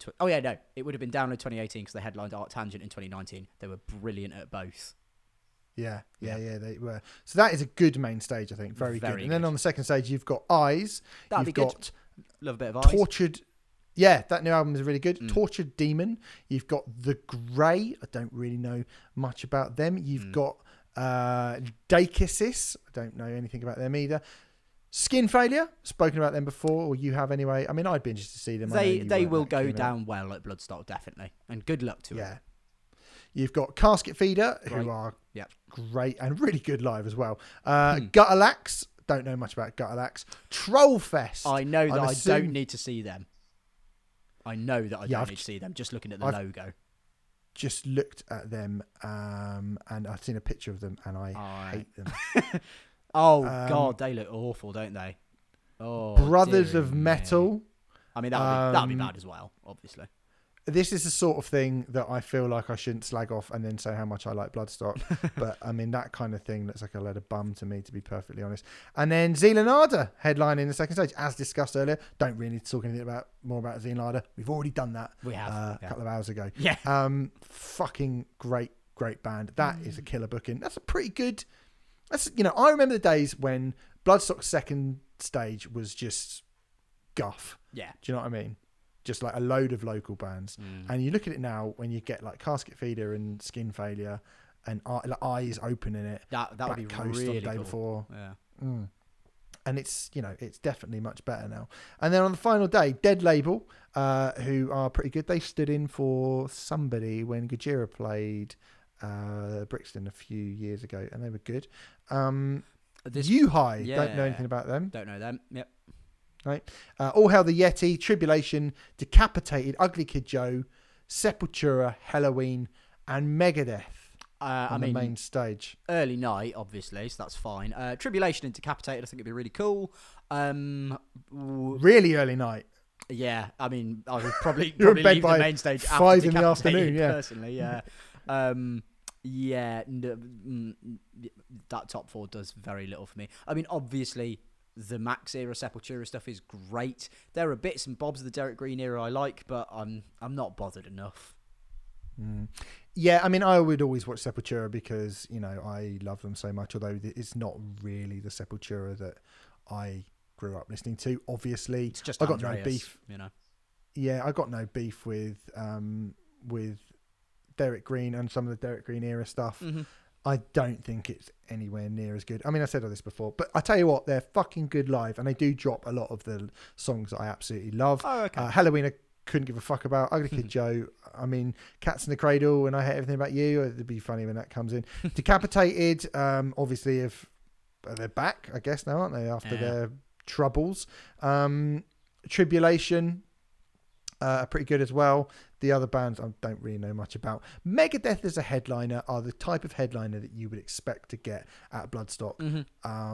After the album they released last year, if they're going to add more to it, it is just like, you're constantly, the longer you go on, the more new albums you release, constant dilution of how good your set list is going to be. Diminishing the quality of their own obituaries. Yeah, exactly that. Exactly that. So, would I go and see Megadeth? I probably still would, I still haven't seen Megadeth, so if I was there, I probably would, just to say I have now seen all of the big four, and that would be it. Fair enough. Over on the second stage, we start with Overthrown, and then you've got Stenga. Don't know who that is. They are named after a Meshuggah album, a Meshuggah song, sorry, but they don't really sound like that. I've listened to a little bit of their stuff. They're kind of Gojira-y, sort of groove tech death kind of thing. They're all right. Yeah. Tusker. That will be fucking great. I saw them open for Boss Keloid end of 2021, and they were fucking good, mate. If you like your big sludgy riffs, go and see Tusker live. Yeah. Then you've got Cobra the Impaler. Envisions. No. Don't know much about that. Church of the Cosmic Skull. Now, I don't really know. Putting the ABBA in Sabbath. Oh, they look like they're just a sort of old school thing. Yeah, Embodiment. And then... Here we go. Do you like aggressive men? You must do. You're listening to this podcast. You must do. Do you like aggressive men with guns and basketball tops and all that and bandanas? King 810 into Biohazard is your heaven. Yes, mate. I mean, I got to be honest. Like I've been a bit of an apologist for King 810 over the last few years, so I would be pretty up for seeing them. I'll tell you what, mate. Do I ever want to see the reformed original lineup of Biohazard? You best believe, mate. I want to see that shit. I've never seen. I want Biohazard, to see that. Yeah. I would be there. I haven't. They had split up before I started going to gigs, let alone you. What? Bloody hell. Well, yeah, I would definitely like to go and see Biohazard. I would be interested seeing King 810. I think as I I think I said when we reviewed their EP earlier this year that they were responsible for one of the worst gigs I've ever been to. They really did not go down very well or perform very well when I saw them on the Suicide Kings tour, I think it was. I'd be interested to give them a second chance. Sure. Yeah, I mean, I feel similarly. Particularly, I like so much of that new stuff they put out. I like, so I would like to see that. Okay, yeah, that's Bloodstock. I was going to end there. I did forget, actually. There's one extra one that I was going to talk about, and that is the Secret Garden Party, which is a really, really cool festival, by the way. Like, my ex-wife used to go to it. Don't let that put you off. 20th to 23rd of July in Cambridgeshire.